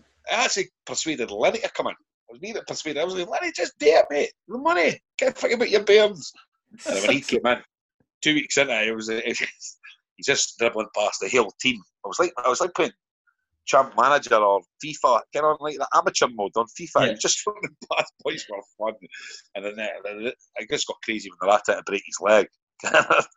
So, but he was always going to get a move after that, was he? He was always going to get a move. It's too good. So, like, we've talked to a load of the guys, and obviously East Fife's part-time. You've got a tough, grueling full-time job. So how did you find that, like, work-life balance, and also trying to, like, fit in a personal life with all that as well? It was hard because, like, especially when you come from Dundee, you're like, just even over a Methil and that, you were like, see when you're coming, see to beat that traffic at the bridge to go over there and get a plane on it was a nightmare. So you weren't getting any time on training nights home alone with the kids or the wife or that. You're just coming in for work, and I knew if I couldn't lie on the couch, as soon as you sit down, you're like, oh, you can't be bothered. And I was actually a bin man after, so I was walking about non-stop all day, coming home, shifted. It adapted quite easily. I see the banter going over at training and the boys we had in the dressing room. I made it enjoyable. I think the wife was too happy, right enough, but she knows priority is football. There it was far can. She always knew that. I hope she doesn't listen to this. Yeah, it was hard. You notice the difference, like when we played the Rangers and that, we done well in them. See, when you're playing against the teams that were all full time and that, fitness showed a mile. When they're relaxing all day and then playing you fit as fiddles and you're trailing bins all day, and meeting Daily Mails and the Record that they fucking interviews about you pulling bins. See, when I look back at some of the cut out my mum's got, I'm like, why didn't they tell me no? No, to take pictures of what I was sweeping bins at the East Fife kit. 2 minutes of fame hanging out was Billy Big Bollocks. That was the yellow and black kit, wasn't it? Honestly. The hairstyles. So what we talk about some of the hairstyles out of the East Fife as well. Fucking hell. Trying to look back at them. Christ. Horrible hairstyles. I can't say any hair comments. As Bobby said to me last week, he thinks that I'm modern Marcel and Dougie Cameron now, which is funnily enough, I played left back. So you know what, you would actually fitted into the, we used to call, was Bibby, Dude and Dougie, there was Phil, Grant and Minty. Remember for EastEnders? That was the three of them, Phil, Grant and Minty.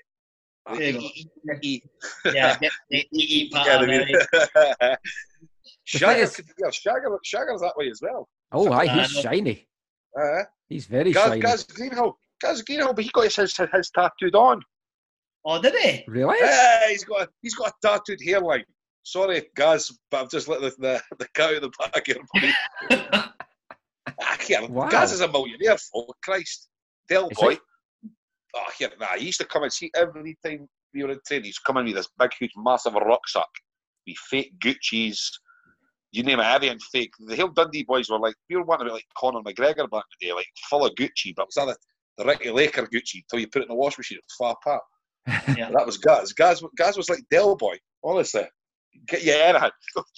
Randomly phone him and it's like, go and get us a parrot. You'll take you a parrot at training, you'll go get you a parrot. I wouldn't speak to you, like I'd probably be like a seagull painted like a parrot. That's what Gaz was all. Gaz was brilliant. Del Boy, he's destined to be a millionaire.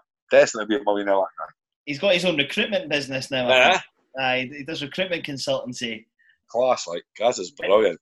He reminds me a bit about a boy that I work in Dundee now, but I used to work in Dundee back in those days with a guy from Fintry called Ian Young. I don't know if you know him. He was a good footballer. Youngie, he was like that as well. He's like, oh mate, I've just got these brand new Leyland Scott Cardies, I'll get you one. I'm like, oh perfect. Brought it in and I was like, oh no, that's smart, tried it on. I was like, that looks great. Got home and I went to put it in the wash. I had Next. So the cardigan. I was like, nah, I'm not paying for that, mate. You can have that back. So it sounds like Greenbell was a wee bit like that. So I know that you've listened to a few and we always end it the same way, so I hope you've been thinking about this. Best 11 that you've played with, we'll always start with that.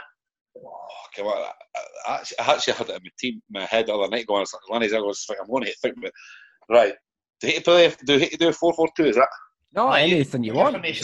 You pick your formation. Number one is Johnny Smart. Number two is Johnny Smart. I wouldn't even get in my team. I would probably see the goal. The goal's a hard for me. I'm probably going to hate to go with Whitey. I'm going to go with Craig White. Yeah. I'd go with Whitey to go. Foxy was good as well. Well, Fox came in. He was class when he came in as well. But I'm going to go with Whitey. I'd go Whitey in the goal. I'm going to go back three of Greg McDonald, Tweedy, and Dougie Cameron. Like Dougie Duckass. That way I got more midfielders. Let's think. In the midfield, I take hey, Dude in the midfield. I don't care what about they're going to play, but they're just going to be in there.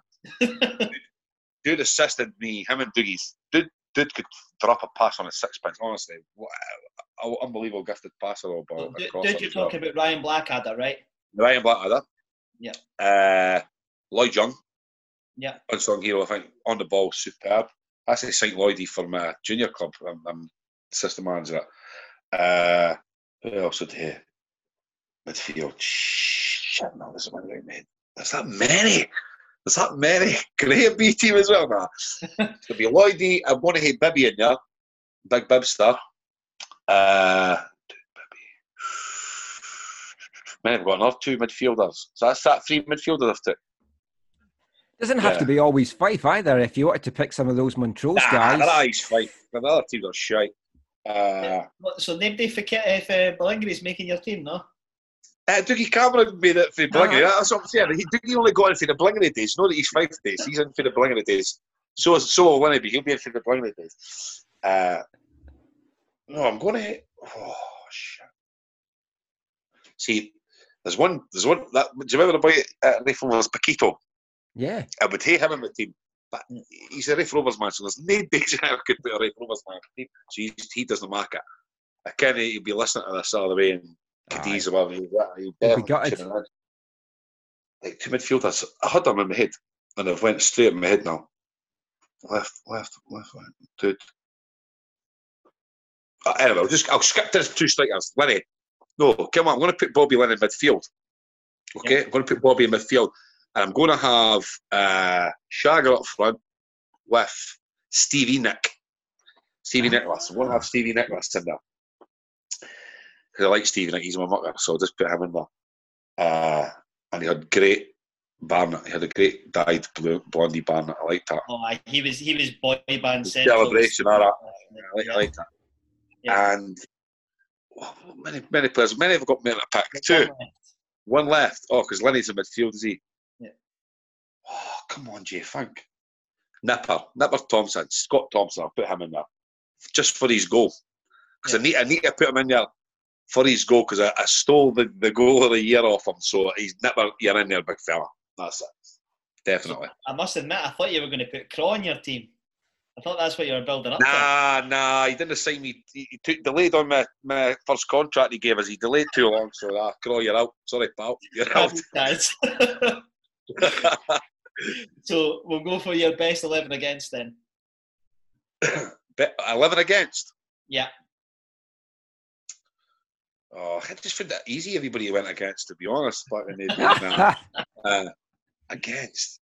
Bear in mind, do you need 11 players? Do you need 11 against, or just one player?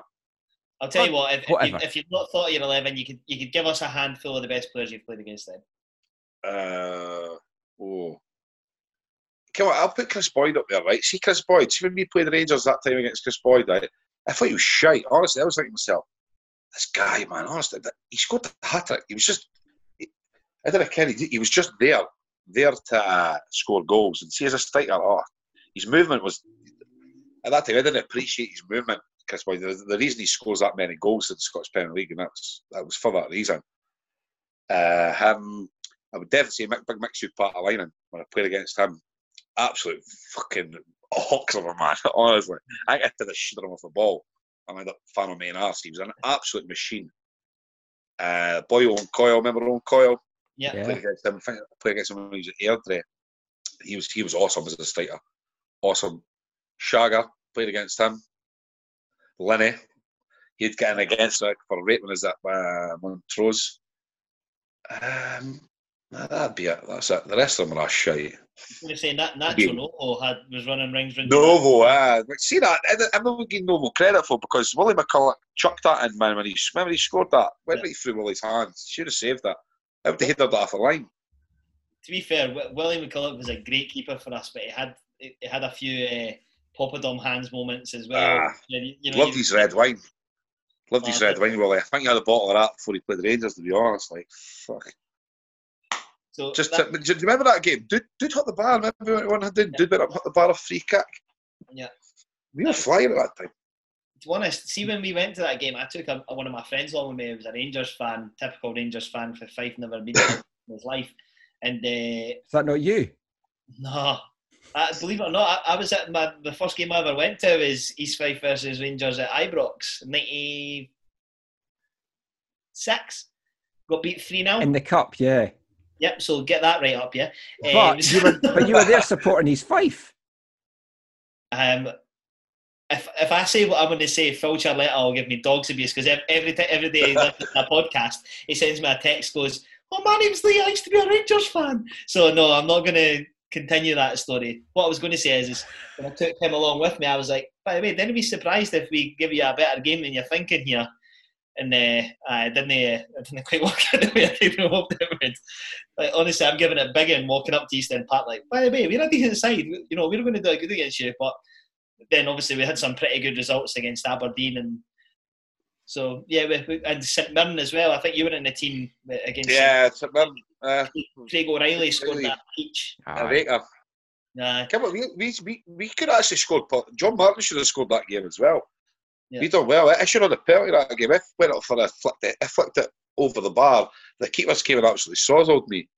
I think he gave me a bit of concussion that game because he wiped me out. And I always remember when Brian came in with the smelling salts because I was out cold. And I played the rest of that game and I couldn't see out my left eye. I was blind. Just like there was a. Do you know you get like a fuzzy when you get like bang, you get that fuzziness? It was right in my eye, and I could only see like around my eye here, but nothing. And Brian was on the side saying to me, "You okay? What day is that?" And that I was like, "Oh, I can't what day it is." And I've played for a while playing against him. I was going, St Mirren, and I couldn't remember the name of the stadium or that. But he's like, "He's fine." I remember up the Tweedy's going, "It's only like 10 to go." Tweedy's asked, going, "Tweedy, I can't see with my left eye." He says, "Well, just look at your fucking right end." I was like, "Oh God, we're only 1-0 up." I was shitting myself. I was like, "Well, please do the score to the fuck us up." That was good. I loved that. That was a brilliant game, man. That was my last game before I moved to Canada. So, like, what a way to go! Yeah, even like that. The year before we won the league, what did we beat? Was it Queen of the South? We destroyed it. Yeah, I think it was 5. Remember, because they were tipped to probably win that, but we destroyed them. I think Craig O'Reilly scored a couple of that game as well. Like Craig O'Reilly ended up at Blingery as well, didn't he? Yeah, he was at Blingery as well. But Craig was a good thing. He just bad injuries to him, I think. I think his knees. He'd done his knee early on, and he was a right good striker when he was a young laddie, like really good striker. Craig was a good player. Definitely. So, final one for you then. Do you have anything to say to your adoring East Fife fans who hold you in such high regard? Definitely still seen as a legend at the club. We'd obviously love to welcome you back at some point, but do you have anything you want to say to them? Just to tell them I'll be back as a manager. That's my ambition. I'll be back there. I did coach it now. I'm assistant manager at a junior club, the Snarl, Lockheed Harp. We've just built this brand new stadium and that over here. And it's like community based thing, no through the grassroots and that. We're going through all that. So I'm going to get put through my badges and that. So it's decent for like the future of that. Cool. Coaching side. It's a bit different, the coaching side, especially because we've not got a lot of money in the club, So it's like you try to sign boys over here. See the junior game, they're not greedy. It's like when we were at Blingery. I don't understand. So I'm trying to speak to the boys and say, "Look, we've not got much money." Selling them the new stadium and that, and they're like, "You've got a fucking cheek, can you sign for money? What, you went to Blingery?" That's not everybody cares about that. It's to get that money off my back. It's like, no, it's not about the money. But yeah, that's what I'll be looking to do in the future. Like, definitely do my badges and hopefully grow from there. We've got a right good squad together this year. Just young laddies. So I'm actually got sensible head on now. There's a coach. The banter's now gone. I'm actually the bad cop. So would you be making sure there's no stinky fingers up anybody's ass? Put this way, Shagger would not get in my team. Would he? What? Well, he's out of form now. Not for his hand. I said, get Shagger. Come over and play for me. It's like, much money you can. It's like, hung the phone up on him. That's the thing I'd be wanting to do. Obviously, do the coaching, succeed at that, and take it from there. Come back to East Fife. Is that I'm older? A bit older. We'll get it 5 year. I'll get him about 5 year, but I hate to get. They'll hate to go thing because he's doing a great job at the now. So, but you never know. Never say never. No, definitely not. And one of the questions that we've been asking recently as well is, aside of your PFA award, what's the best piece of football memorabilia you have? Well, when we won the league, when we got our league medals, I was drunk, blew it that night, and I lost it. I'd never had a league medal for winning it. I lost it. The club went in order as a new, but I never got it. So I've never had that. So that would have been that. But the best the memories, 5 year of memories. That's my football memorabilia. 5 year of memories at the Fife. That's a brilliant way to end.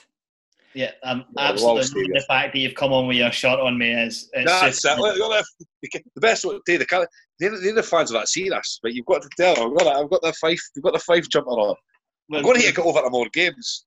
Twice I've went to go over with the wee man, and he's the worst for travel sickness. The closest I got was it when you come through leaving was it Cooper?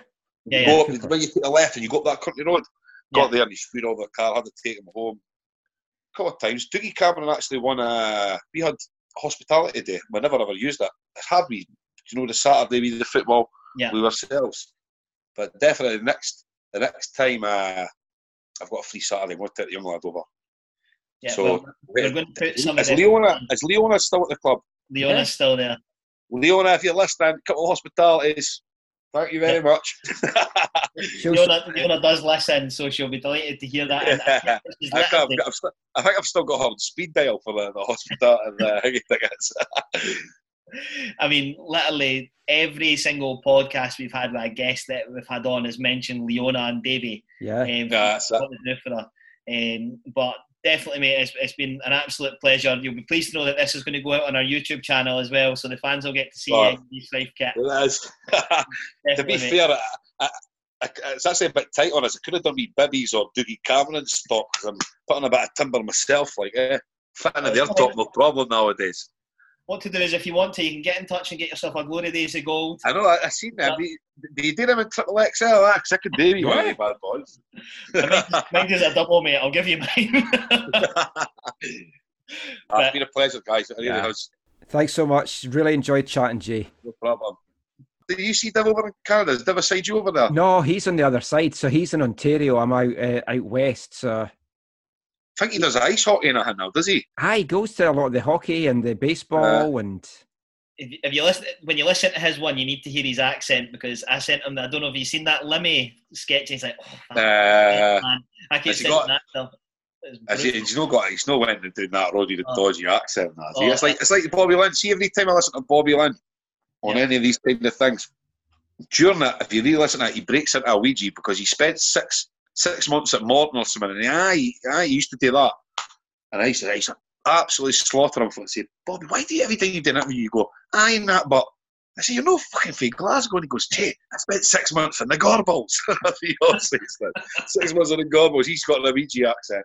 I'll hear listen to Div. I've not spoken to Div for a while. I've only on Messenger, but I'm on about his voice. I've not heard it. So you need to tune into that one, because it's one. It was a brilliant episode, and we've had a load of good feedback from it. So if you've got Tweedy's number, ping it across to me, because I think it sounds like we need to get it. I do. I think I will. I think he's probably still here on the same number, because he texted me a while ago, Tweedy. That's what I'll do. I'll fire the Tweedy's number. You hate to get him on. Aye. Yeah, but you hate to get him on, definitely. Yeah, he sounds like a complete character. I'm on, but right, Jay, guys, thanks for having us on. Cheers, man. Absolute pleasure. Legendary status, and we're still dreaming a team of Johnny Smarts. Don't you worry about that.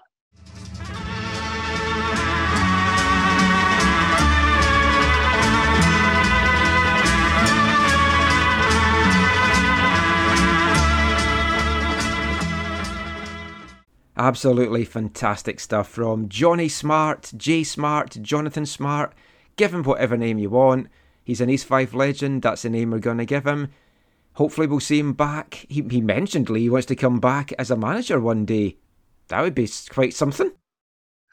Yeah, I'm not sure how I feel about that. I love Jay, but Jesus Christ.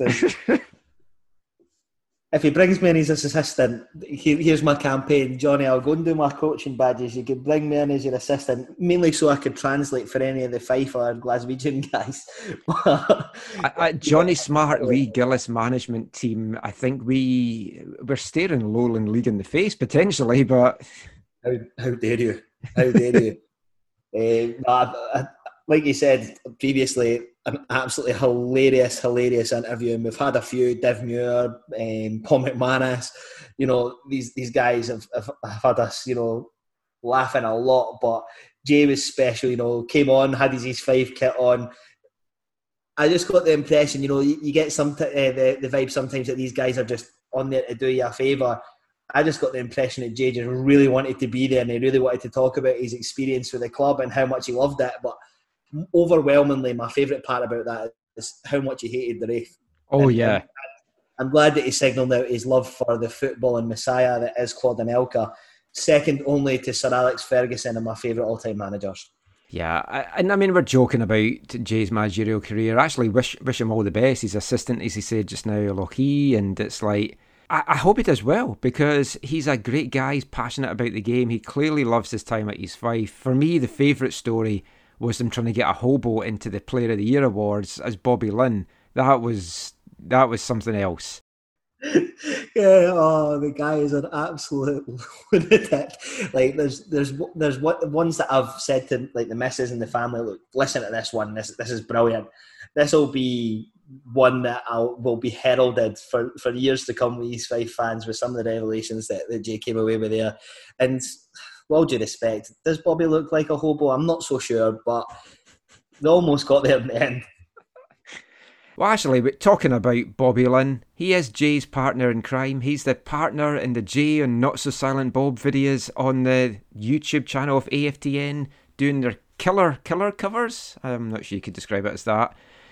So, obviously, this is a perfect time to find out if Bobby Lynn fancies a chocolate digestive. Anyone fancy a chocolate digestive, even though it's unsuggested? Anyone fancy a chocolate digestive? If you're sitting at home and you decide to have a hot beverage, would you go for a tea, a coffee, or something else? Well, if it's lockdown, I'd be going for a Peroni or a bottle of 2020. That's for sure. But it's no tea and coffee, put it that way. I'm not going for that. Do you have a sweet tooth? Like, are you a biscuit fan? Oh, massive chocolate. Massive chocolate. What's your favourite chocolates then? Well, I would say a twirl. Oh, but I've got two little girls, so I'm always buying chocolate. They're double deckers, crunchies, twirls. I'm not kidding, you could eat one after the other easy. I need to stop that because it's not really great if I'm trying to keep fit, but I could easily eat chocolate. Chocolate's the main one for me. When I was over in February, I came back with a suitcase full of Scottish food that I'd got so much chocolate in it, and it's like now I need to go to the dentist, which are still closed here. Because I've got plenty of fillings, yeah. Aye. Anyone fancy a chocolate digestive? Anyone fancy a chocolate digestive? Anyone fancy a chocolate digestive, even though it's unsuggested? Anyone fancy a chocolate digestive? Bobby Lynn there, talking chocolate digestives and hot beverages, and we did a few other things with Bobby that we'll bring you later on in the year that had some less PC answers. Let's just say that. Yeah, I think that'll maybe be one for our blooper / highlights / not safe for work edition. That will maybe Is that not all of them? It's like, have you not heard the language in our interviews? They're all marked explicit. Yeah, my mum gives me a row, so I tried to tone mine down. She's like, I'm not going to listen if you keep using swear words. So well, the C word is really frowned upon out here in North America. So, yeah. Anyway, let's get back to happier times. So I hope you enjoyed our chat there with Jay Smart. Next week's show, we've got an absolutely fantastic chat with the good doctor himself, Kenny Dooker. What a man. That was just another great chat. So make sure you subscribe to the Glory Days Ago podcast, wherever you get your podcast from. Also, if you want to leave us a review as well, that would really help with our kind of analytics and algorithms, so do that as well, and yeah. But now it's time for the part of the show that will keep you guessing. It's Who Are You?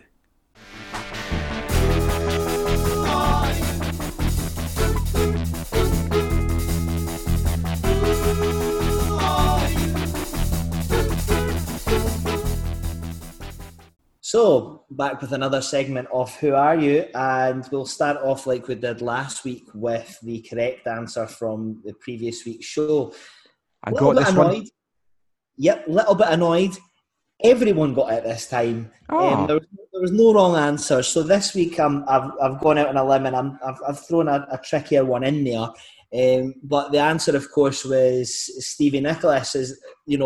I think is a guy that I hold in pretty high regard. For his time at East Fife, was an absolutely fantastic player. Haircuts not so much, but definitely a good player. So we're going to bring to you this week's one, and I'll be honest with you, I only came up with it today because I've had such a busy week at work. So I'm going to hopefully be able to read my own handwriting. So I'm going to dive straight in because this is now 10:30 on Friday, and we started recording at 7:30. So we've already been on for 3 hours. By this time, and some of us are up for work, and Michael's still got his whole day ahead of him. But anyway, This week's Who Are You? So, I was born on the 7th of March, 1979. Started my career at Ayr United. Played for 3 of the 4 senior Fife clubs. Scored 4 goals in 15 for us in 2012 and 2013 season, and finally ended his career with Hillabeef Hawthorn. Who am I?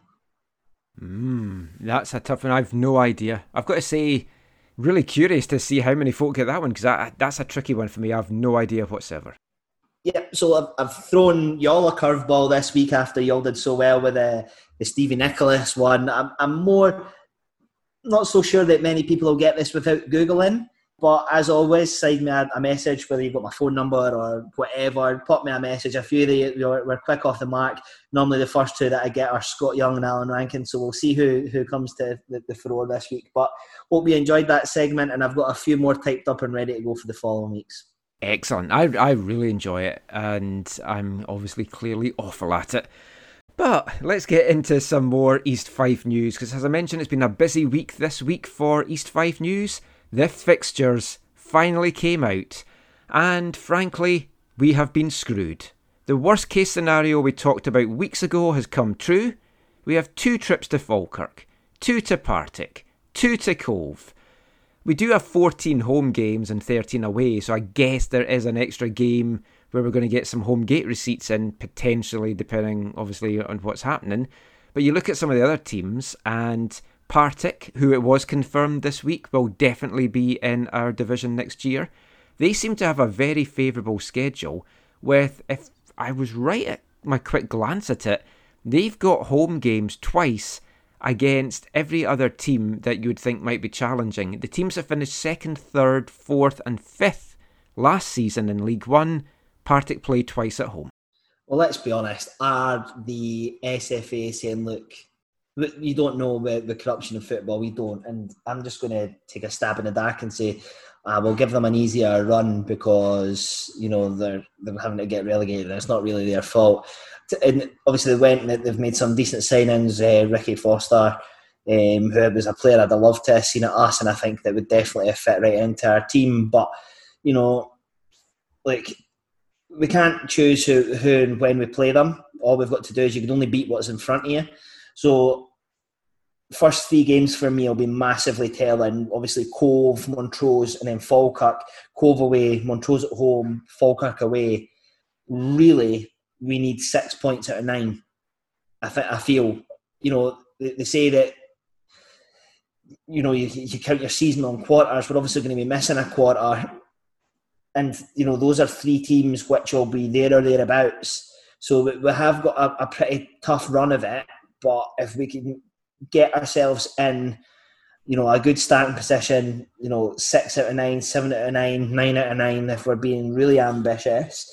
We need to see how we go. But, I mean, I'll be honest with you, you look at the fixtures and there's no easy games in this league. No. Whether it be Falkirk or Dumbarton or Partick or Clyde, you're looking at it and you're like, I don't really want to play any of them.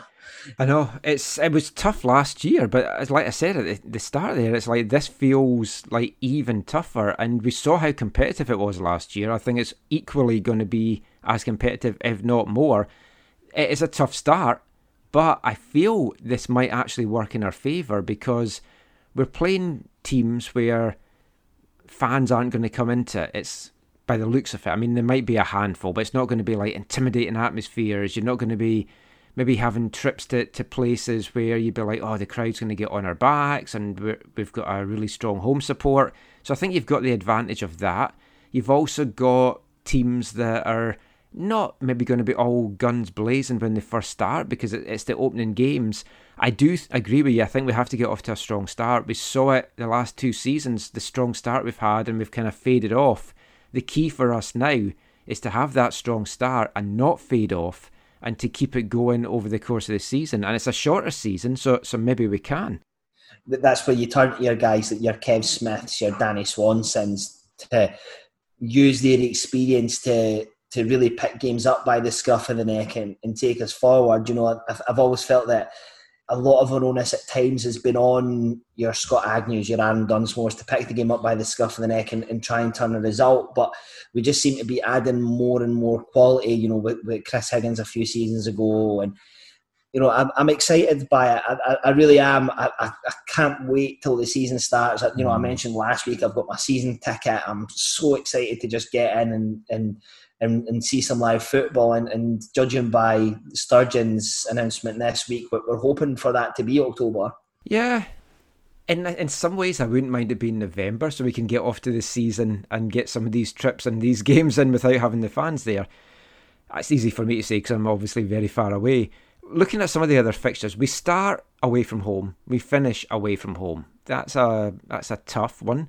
Crappy Boxing Day game, away to Dumbarton. I mean, could have been worse. It could have been away to Cove, although that's maybe even a more fun trip. But going across the country, going through Glasgow on Boxing Day, yeah, I don't like that one at all. Now, normally you tend to get a more local game, but I mean, if you think about it, really, there's no local games. There's none. Yeah, it's a season with a lot of travelling. I mean, you've got Falkirk is pretty much the big one for us, I guess.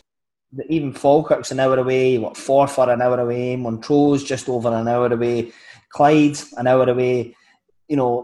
Really, with no short trips, and the club's going to be at some hefty expense this season in coach fares, and particularly towards the end of the season where we play Montrose, Cove, then Peterhead, 3 on the bounce in April. Yeah. So it's going to be an expensive month, but hopefully we'll already piss the league by then and we'll just be spending our winnings. Yeah, those back-to-back ones up north looks tough. And it's like, obviously I feel for you having to go a whole hour to go to an away game, whereas from Vancouver, Seattle's 2.5 hours away. That's our closest one. Then it's Portland, which is 7 hours away driving. So, do you drive to the games? Yeah. Wow. I usually, like when the Whitecaps have got an away game, I kind of make it into a holiday though. So we were going like down the Oregon coast, which is so like Fife, it's unbelievable. So whenever we played Seattle or Portland away, I always kind of turned it into like a week's holiday or whatever, because you only play them usually just once, sometimes twice away during the season. But I mean, that's big road trips, as we call them. It's like 7 hours to go to a derby is basically what you're looking at, and it's like I miss the 1 hour things. I still think Dumbarton though on Boxing Day is absolute shit. Yeah, I'll be honest. No, we'll talk about clubs that we just didn't like. They're another one. Yeah, just a nothing club. Is there any other fixtures that basically stand out for you? I'm really excited to go to Cove. I think for me, I like to tick grounds off that I've not been to. Yeah. So Cove's one that I've not been to, and I'm really excited to see what they bring to East Fife. I mean, obviously we've played them in cups and stuff. in the recent-ish years. But I'm going to try and get to Cove Away. I've organised my work that I'm going to be off all the home games, but that's maybe one that I'll put a cheeky wee holiday in just to tick it off the list. I'm excited to see Partick. A big club, really not where they belong, similar to Falkirk. My only issue with those ones is paying the prices to get in. I'll never set foot in Falkirk's ground again. After the last time we went, it was 20 quid and the £3 for a pie, and they wanted money to park, and I'm just like, you just want my spleen as well. So I think that you'll probably find that Partick will probably be similar prices. Although the last time that I was at Firhill was when we played Queen's Park. Back in 2007. Yeah, so I don't have great memories of there. However, I did meet Alex McLeish that day, who was watching the game. He was sat in front of me at that game for some bizarre reason. Yeah. But yeah, I don't have many good memories of there, so I'll maybe need to go there to make another one. But I suppose we'll wait and see. Obviously, the big question is going to be about fans getting in. They might not, but who has Nicola Sturgeon's crystal ball? Without going into politics on this, I've got friends that are itching to get married, and they're meant to have been getting married for 6 months now, and they've changed dates, can't get married. But I was in the pub last Saturday, and there must have been about 30 households in the pub. You can go and accidentally bump into your friends in a pub, but you can't have 30 friends at your wedding, which just seems mental to me. But I mean, we won't delve into all the COVID stuff again, but like here, you've got MLS, and then underneath you've got the second tier of USL, and I think I spoke about this in maybe even last week's show. They've been allowing fans into the stadiums, and now there's been a number of teams that have tested positive because they're travelling around the country on commercial flights, and it's players are testing positive. Baseball was doing the same. There's been a lot of baseball teams now tested positive, so there is a risk. Obviously, the US is a complete mess at the moment compared to Scotland. I don't know whether we might even just have a situation where only home fans get to go to matches, so it might be a case there is no away fans. It might just be season ticket holders or something. Hopefully not. I wouldn't mind coming over. I would love a trip to Cove. Tick that off the list as well. I haven't been to Falkirk Stadium. Was meant to go to the game in February, but they were in the Cup, so I ended up going to Peebles instead to watch Glenrothes down there. But yeah, it is what it is. Just got to make the most of it, and ultimately it's what you do in the pitch. It doesn't matter where you play. Dan Young's going to get the guys fired up, and I just can't wait. The Premier League's gotten back into action, obviously this weekend, and just counting down the weeks now until East Fife's back on the pitch. But now it's time for this week's Wavelength selection. For any new listeners, Wavelength is our part of the show where we play a song all about football. I mentioned when we first started doing this on Glory Days of Gold that I've been running this section over in my Canadian podcast since about 2017, I think it is now, as a weekly section. And there's a number of bands that have featured regularly, Half Man, Half Biscuit, that we've had over the last couple of weeks here. And another one of those bands is English band I, Ludacris. There's been a number of I, Ludacris songs about football. You'll be hearing them all, I'm sure, over the coming weeks and months of Glory Days of Gold. But as I said when I started doing this on this show, I wanted to try and have as many as possible in the early days with a little bit of a Scottish flavour. So I've gone for an I, Ludacris song from later on in their career, 2008, and an EP that they brought out called Dirty Washing. And it's a song all about the most northerly league in British football. This is the Highland League. Stenhousemuir 3, Albion Rovers 2. Highland League. Oh, the Highland League has 15 teams, and some of them have done well in the cup. Oh, the Highland League runs on limited means, but attendances are slowly on the up. If you're off to the broad, be sure to plan your day. The nearest station is 14 miles away in Aberdeen. Oh, the Highland League has 15 teams. Back to Cutton once played Albion in the cup. unlimited means, but attendances are slowly on the up. Before you go to watch a game at Keith,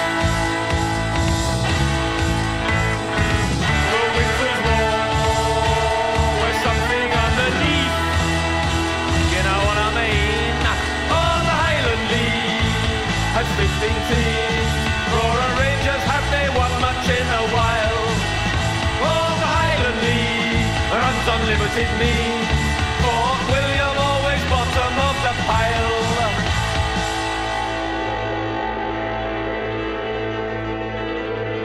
The Highland League is a league roaring tooth and claw, not like the Lowland Leagues, such as the SPL and those south of the border.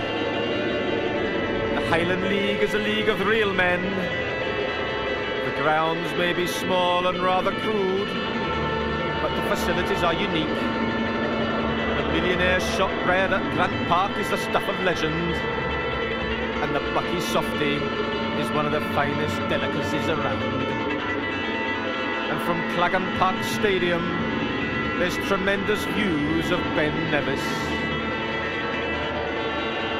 Aye, you can keep your namby-pamby Lowland Leagues. I'll stick to the Highland League. And may the twain never meet.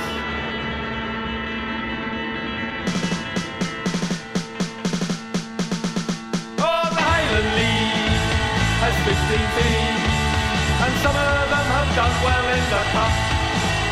Oh, the Highland League runs on limited means, but attendances are slowly on the up. Oh, the Highland League has 15 teams. Inverary once played Edry in the cup. Oh, the Highland League runs on limited means, but attendances are slowly on the up. Roarer Rangers 1, Clachnacurran 1. Cove Rangers versus Fraserburgh. Match abandoned after 36 minutes. The sun came out. Pools panel verdict: home win. Deveronvale 3, Wick Academy 2. Forey Mechanics 1, Nairn County 4. Fort William versus Bucky Thistle, match postponed.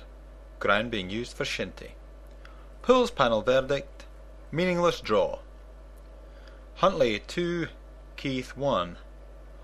Lossiemouth 2, Roths 0. Inverurie locals had to play with themselves this weekend because the Highland League has 15 teams. And now on to Hugh for the curling. Thanks, Bob.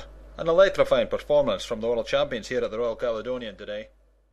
Aye, ludicrous there with the Highland League from the 2008 EP, Dirty Washing. Obviously things have changed a little bit since that song came out. It's talking about there being 15 teams in the Highland League. Not anymore. There are currently 17 teams. Obviously the likes of Cove Rangers have moved on into the Scottish Football League. Brewer Rangers nearly joined them as well, if it hadn't been for this pesky coronavirus. It's a league I always wish that I had kind of gone to see some more actual matches in, as opposed to just like pre-season friendlies. Few teams that we've seen East Fife play over the years though. Fort William, Clachnacurran, Huntly, Wick Academy. That was a great trip that myself and Stevie Gillespie did way back in the day, which I don't have any photographs of. I don't know what happened to my photos of that one. Big disappointment there. And I'm pretty sure we also played Rothes in one of the pre-season friendlies. I know we were talking about big treks earlier on in the show, but I don't mind trips to the Highland. You can make a nice weekend of it. So let's hope some more teams from the Highland League make it into the Football League soon. But that is nearly it for this week's show. It's been a pretty quiet mailbag actually this week, Lee. There's not really been too much to chat about. One of the things that I was going to introduce in this section was, what is the favourite shout you've heard at a game? Now, I've asked a few players this, and I've got a few. I mentioned obviously the one about you're worse than your pies' faith and your pies are shite at Greg McDonald. But on the terraces over the years, there's bound to be some people who heard some absolutely amazing shouts. So I'm putting that out there to the fan base. And having spoken to Michael, we've got a bit of an announcement to make around our fan base. We've recently found out that we're charting number 54 in Canada for soccer podcasts, and currently number 85 in the UK, which was absolutely amazing. So thanks to everybody that's listening. And like Michael said, it's really, really important to us that you hit that subscribe button. The more people that subscribe, the better it is for us. And hopefully one day we could be bringing this to you on the telly. Nah, I'm only joking. I don't want to do that.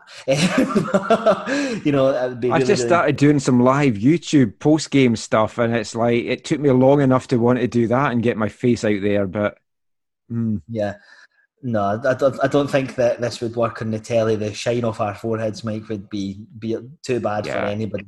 I'll wear a hat. Yeah, me too. I'll wear a cap. But all joking aside, best shouts that you've heard at a match would be something I'd be really, really interested to see. Like I say, my favourite one that I've heard was you're worse than your pies' fife and your pies are shite. I also remember one when I was quite young, is stick your flag up your arse, linesman, and that made me laugh quite a lot too. There's been a good few over the years, but even if it's not your favourite shout, what's been your funniest moment supporting East Fife? Current director who'll not be named bringing the wheelbarrow out for the taxi for Brown would be up there for me, or one of his numerous one-man pitch invasions would probably have to be up there for me too. What about yourself? You heard any great shouts? I know you'd asked me that earlier, and I can't think of any. I'll give it a good thought, because obviously there's going to have been tons and tons, but yeah, I can't think of any at the top of my head. But yeah, let us know. Send us a tweet at Glory Days of Gold. Send us an email, glorydaysofgold@gmail.com. Just once again, thanks again to the sponsors for this week, which is Leavenmouth Children's Clothing Bank, the Leavenmouth Rail Campaign, and Max McCarroll. As always, the sponsorship for episodes is available. We've got it's just £20 donation. Like we've explained earlier on the show, some of the things that we've put into the club, just shy of £600 this week alone from sponsorship money that we've raised, is absolutely amazing. As always, the sponsorships are open for individual shows. We've had some great feedback from people that the sponsorships worked out of, and that they've had things in the back of it. So, you know, as being the number 54th podcast in Canada and the UK, if you want to get your sponsorship out there, then please do get in touch on any of the social media platforms. Just a £20 donation, and as promised, it'll all go to the improvement of the show and into funding the club that we all love. I should add, peaked at that number, because it varies over the course of the week, and depending on when different podcasts are released or whatever. But yeah, when I checked that out, and you can check it out on chartable.com, I was like blown away by it. I'd got switched on to it because someone had sent me the link to the one that I do over here. And the AFT and Soccer Show, amazingly, is the 8th all-time ranked soccer podcast out here in Canada. So fantastic stuff. So thank you to everyone that has been downloading and listening to these. We really, really appreciate it. But that is it for this week's show. Just before we go though, Lee, let everyone know where they can find you online. Yeah, my Twitter's never been so busy since we started this. I'm really enjoying interacting with loads of different people. So you can find me on Twitter at LeeG1903, Facebook Lee Gillis, obviously on our own Twitter pages and Facebook pages by searching Glory Days of Gold. We've launched our YouTube channel with our feature interview with Anton Dowds, which you can now find by searching Glory Days of Gold on YouTube. So we're trying to bring as many channels to you as we can. We do still have the Instagram one, which we are trying to grow, but I think that the majority of our listeners are that little bit older. They maybe don't use Instagram. So if any of you young kids are listening, you can find us on Instagram too. Sad confession I have here. I've had my Instagram for a few years. I actually had someone doing my Instagram for me because I just couldn't be arsed doing it. That is very sad. Yeah. Very anyway, what the Billy Big Boots, I just got my intern to do it. It's all good. I'm Michael McCall. You can find me on Twitter at AFTN Canada. That's the best one to get me on if you want to get me pretty quickly. I'm trying to tweet more from the AFTN website one as well. And always check out, away from the numbers, aftn.co.uk. haven't had anything new put up for the last couple of weeks. I just haven't had the time, but things are calming down a little bit, so hopefully we'll do that soon.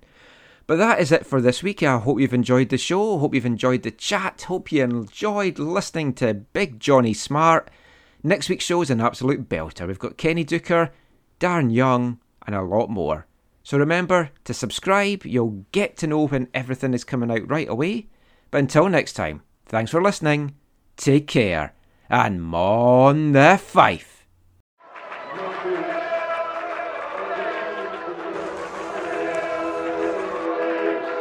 Going to your first match is an experience you never forget. The atmosphere of what's going on around the pitch looks beautiful, and you always look and go, wow, I'd love to play here one day. If you get the bug, it's going to stay with you for life.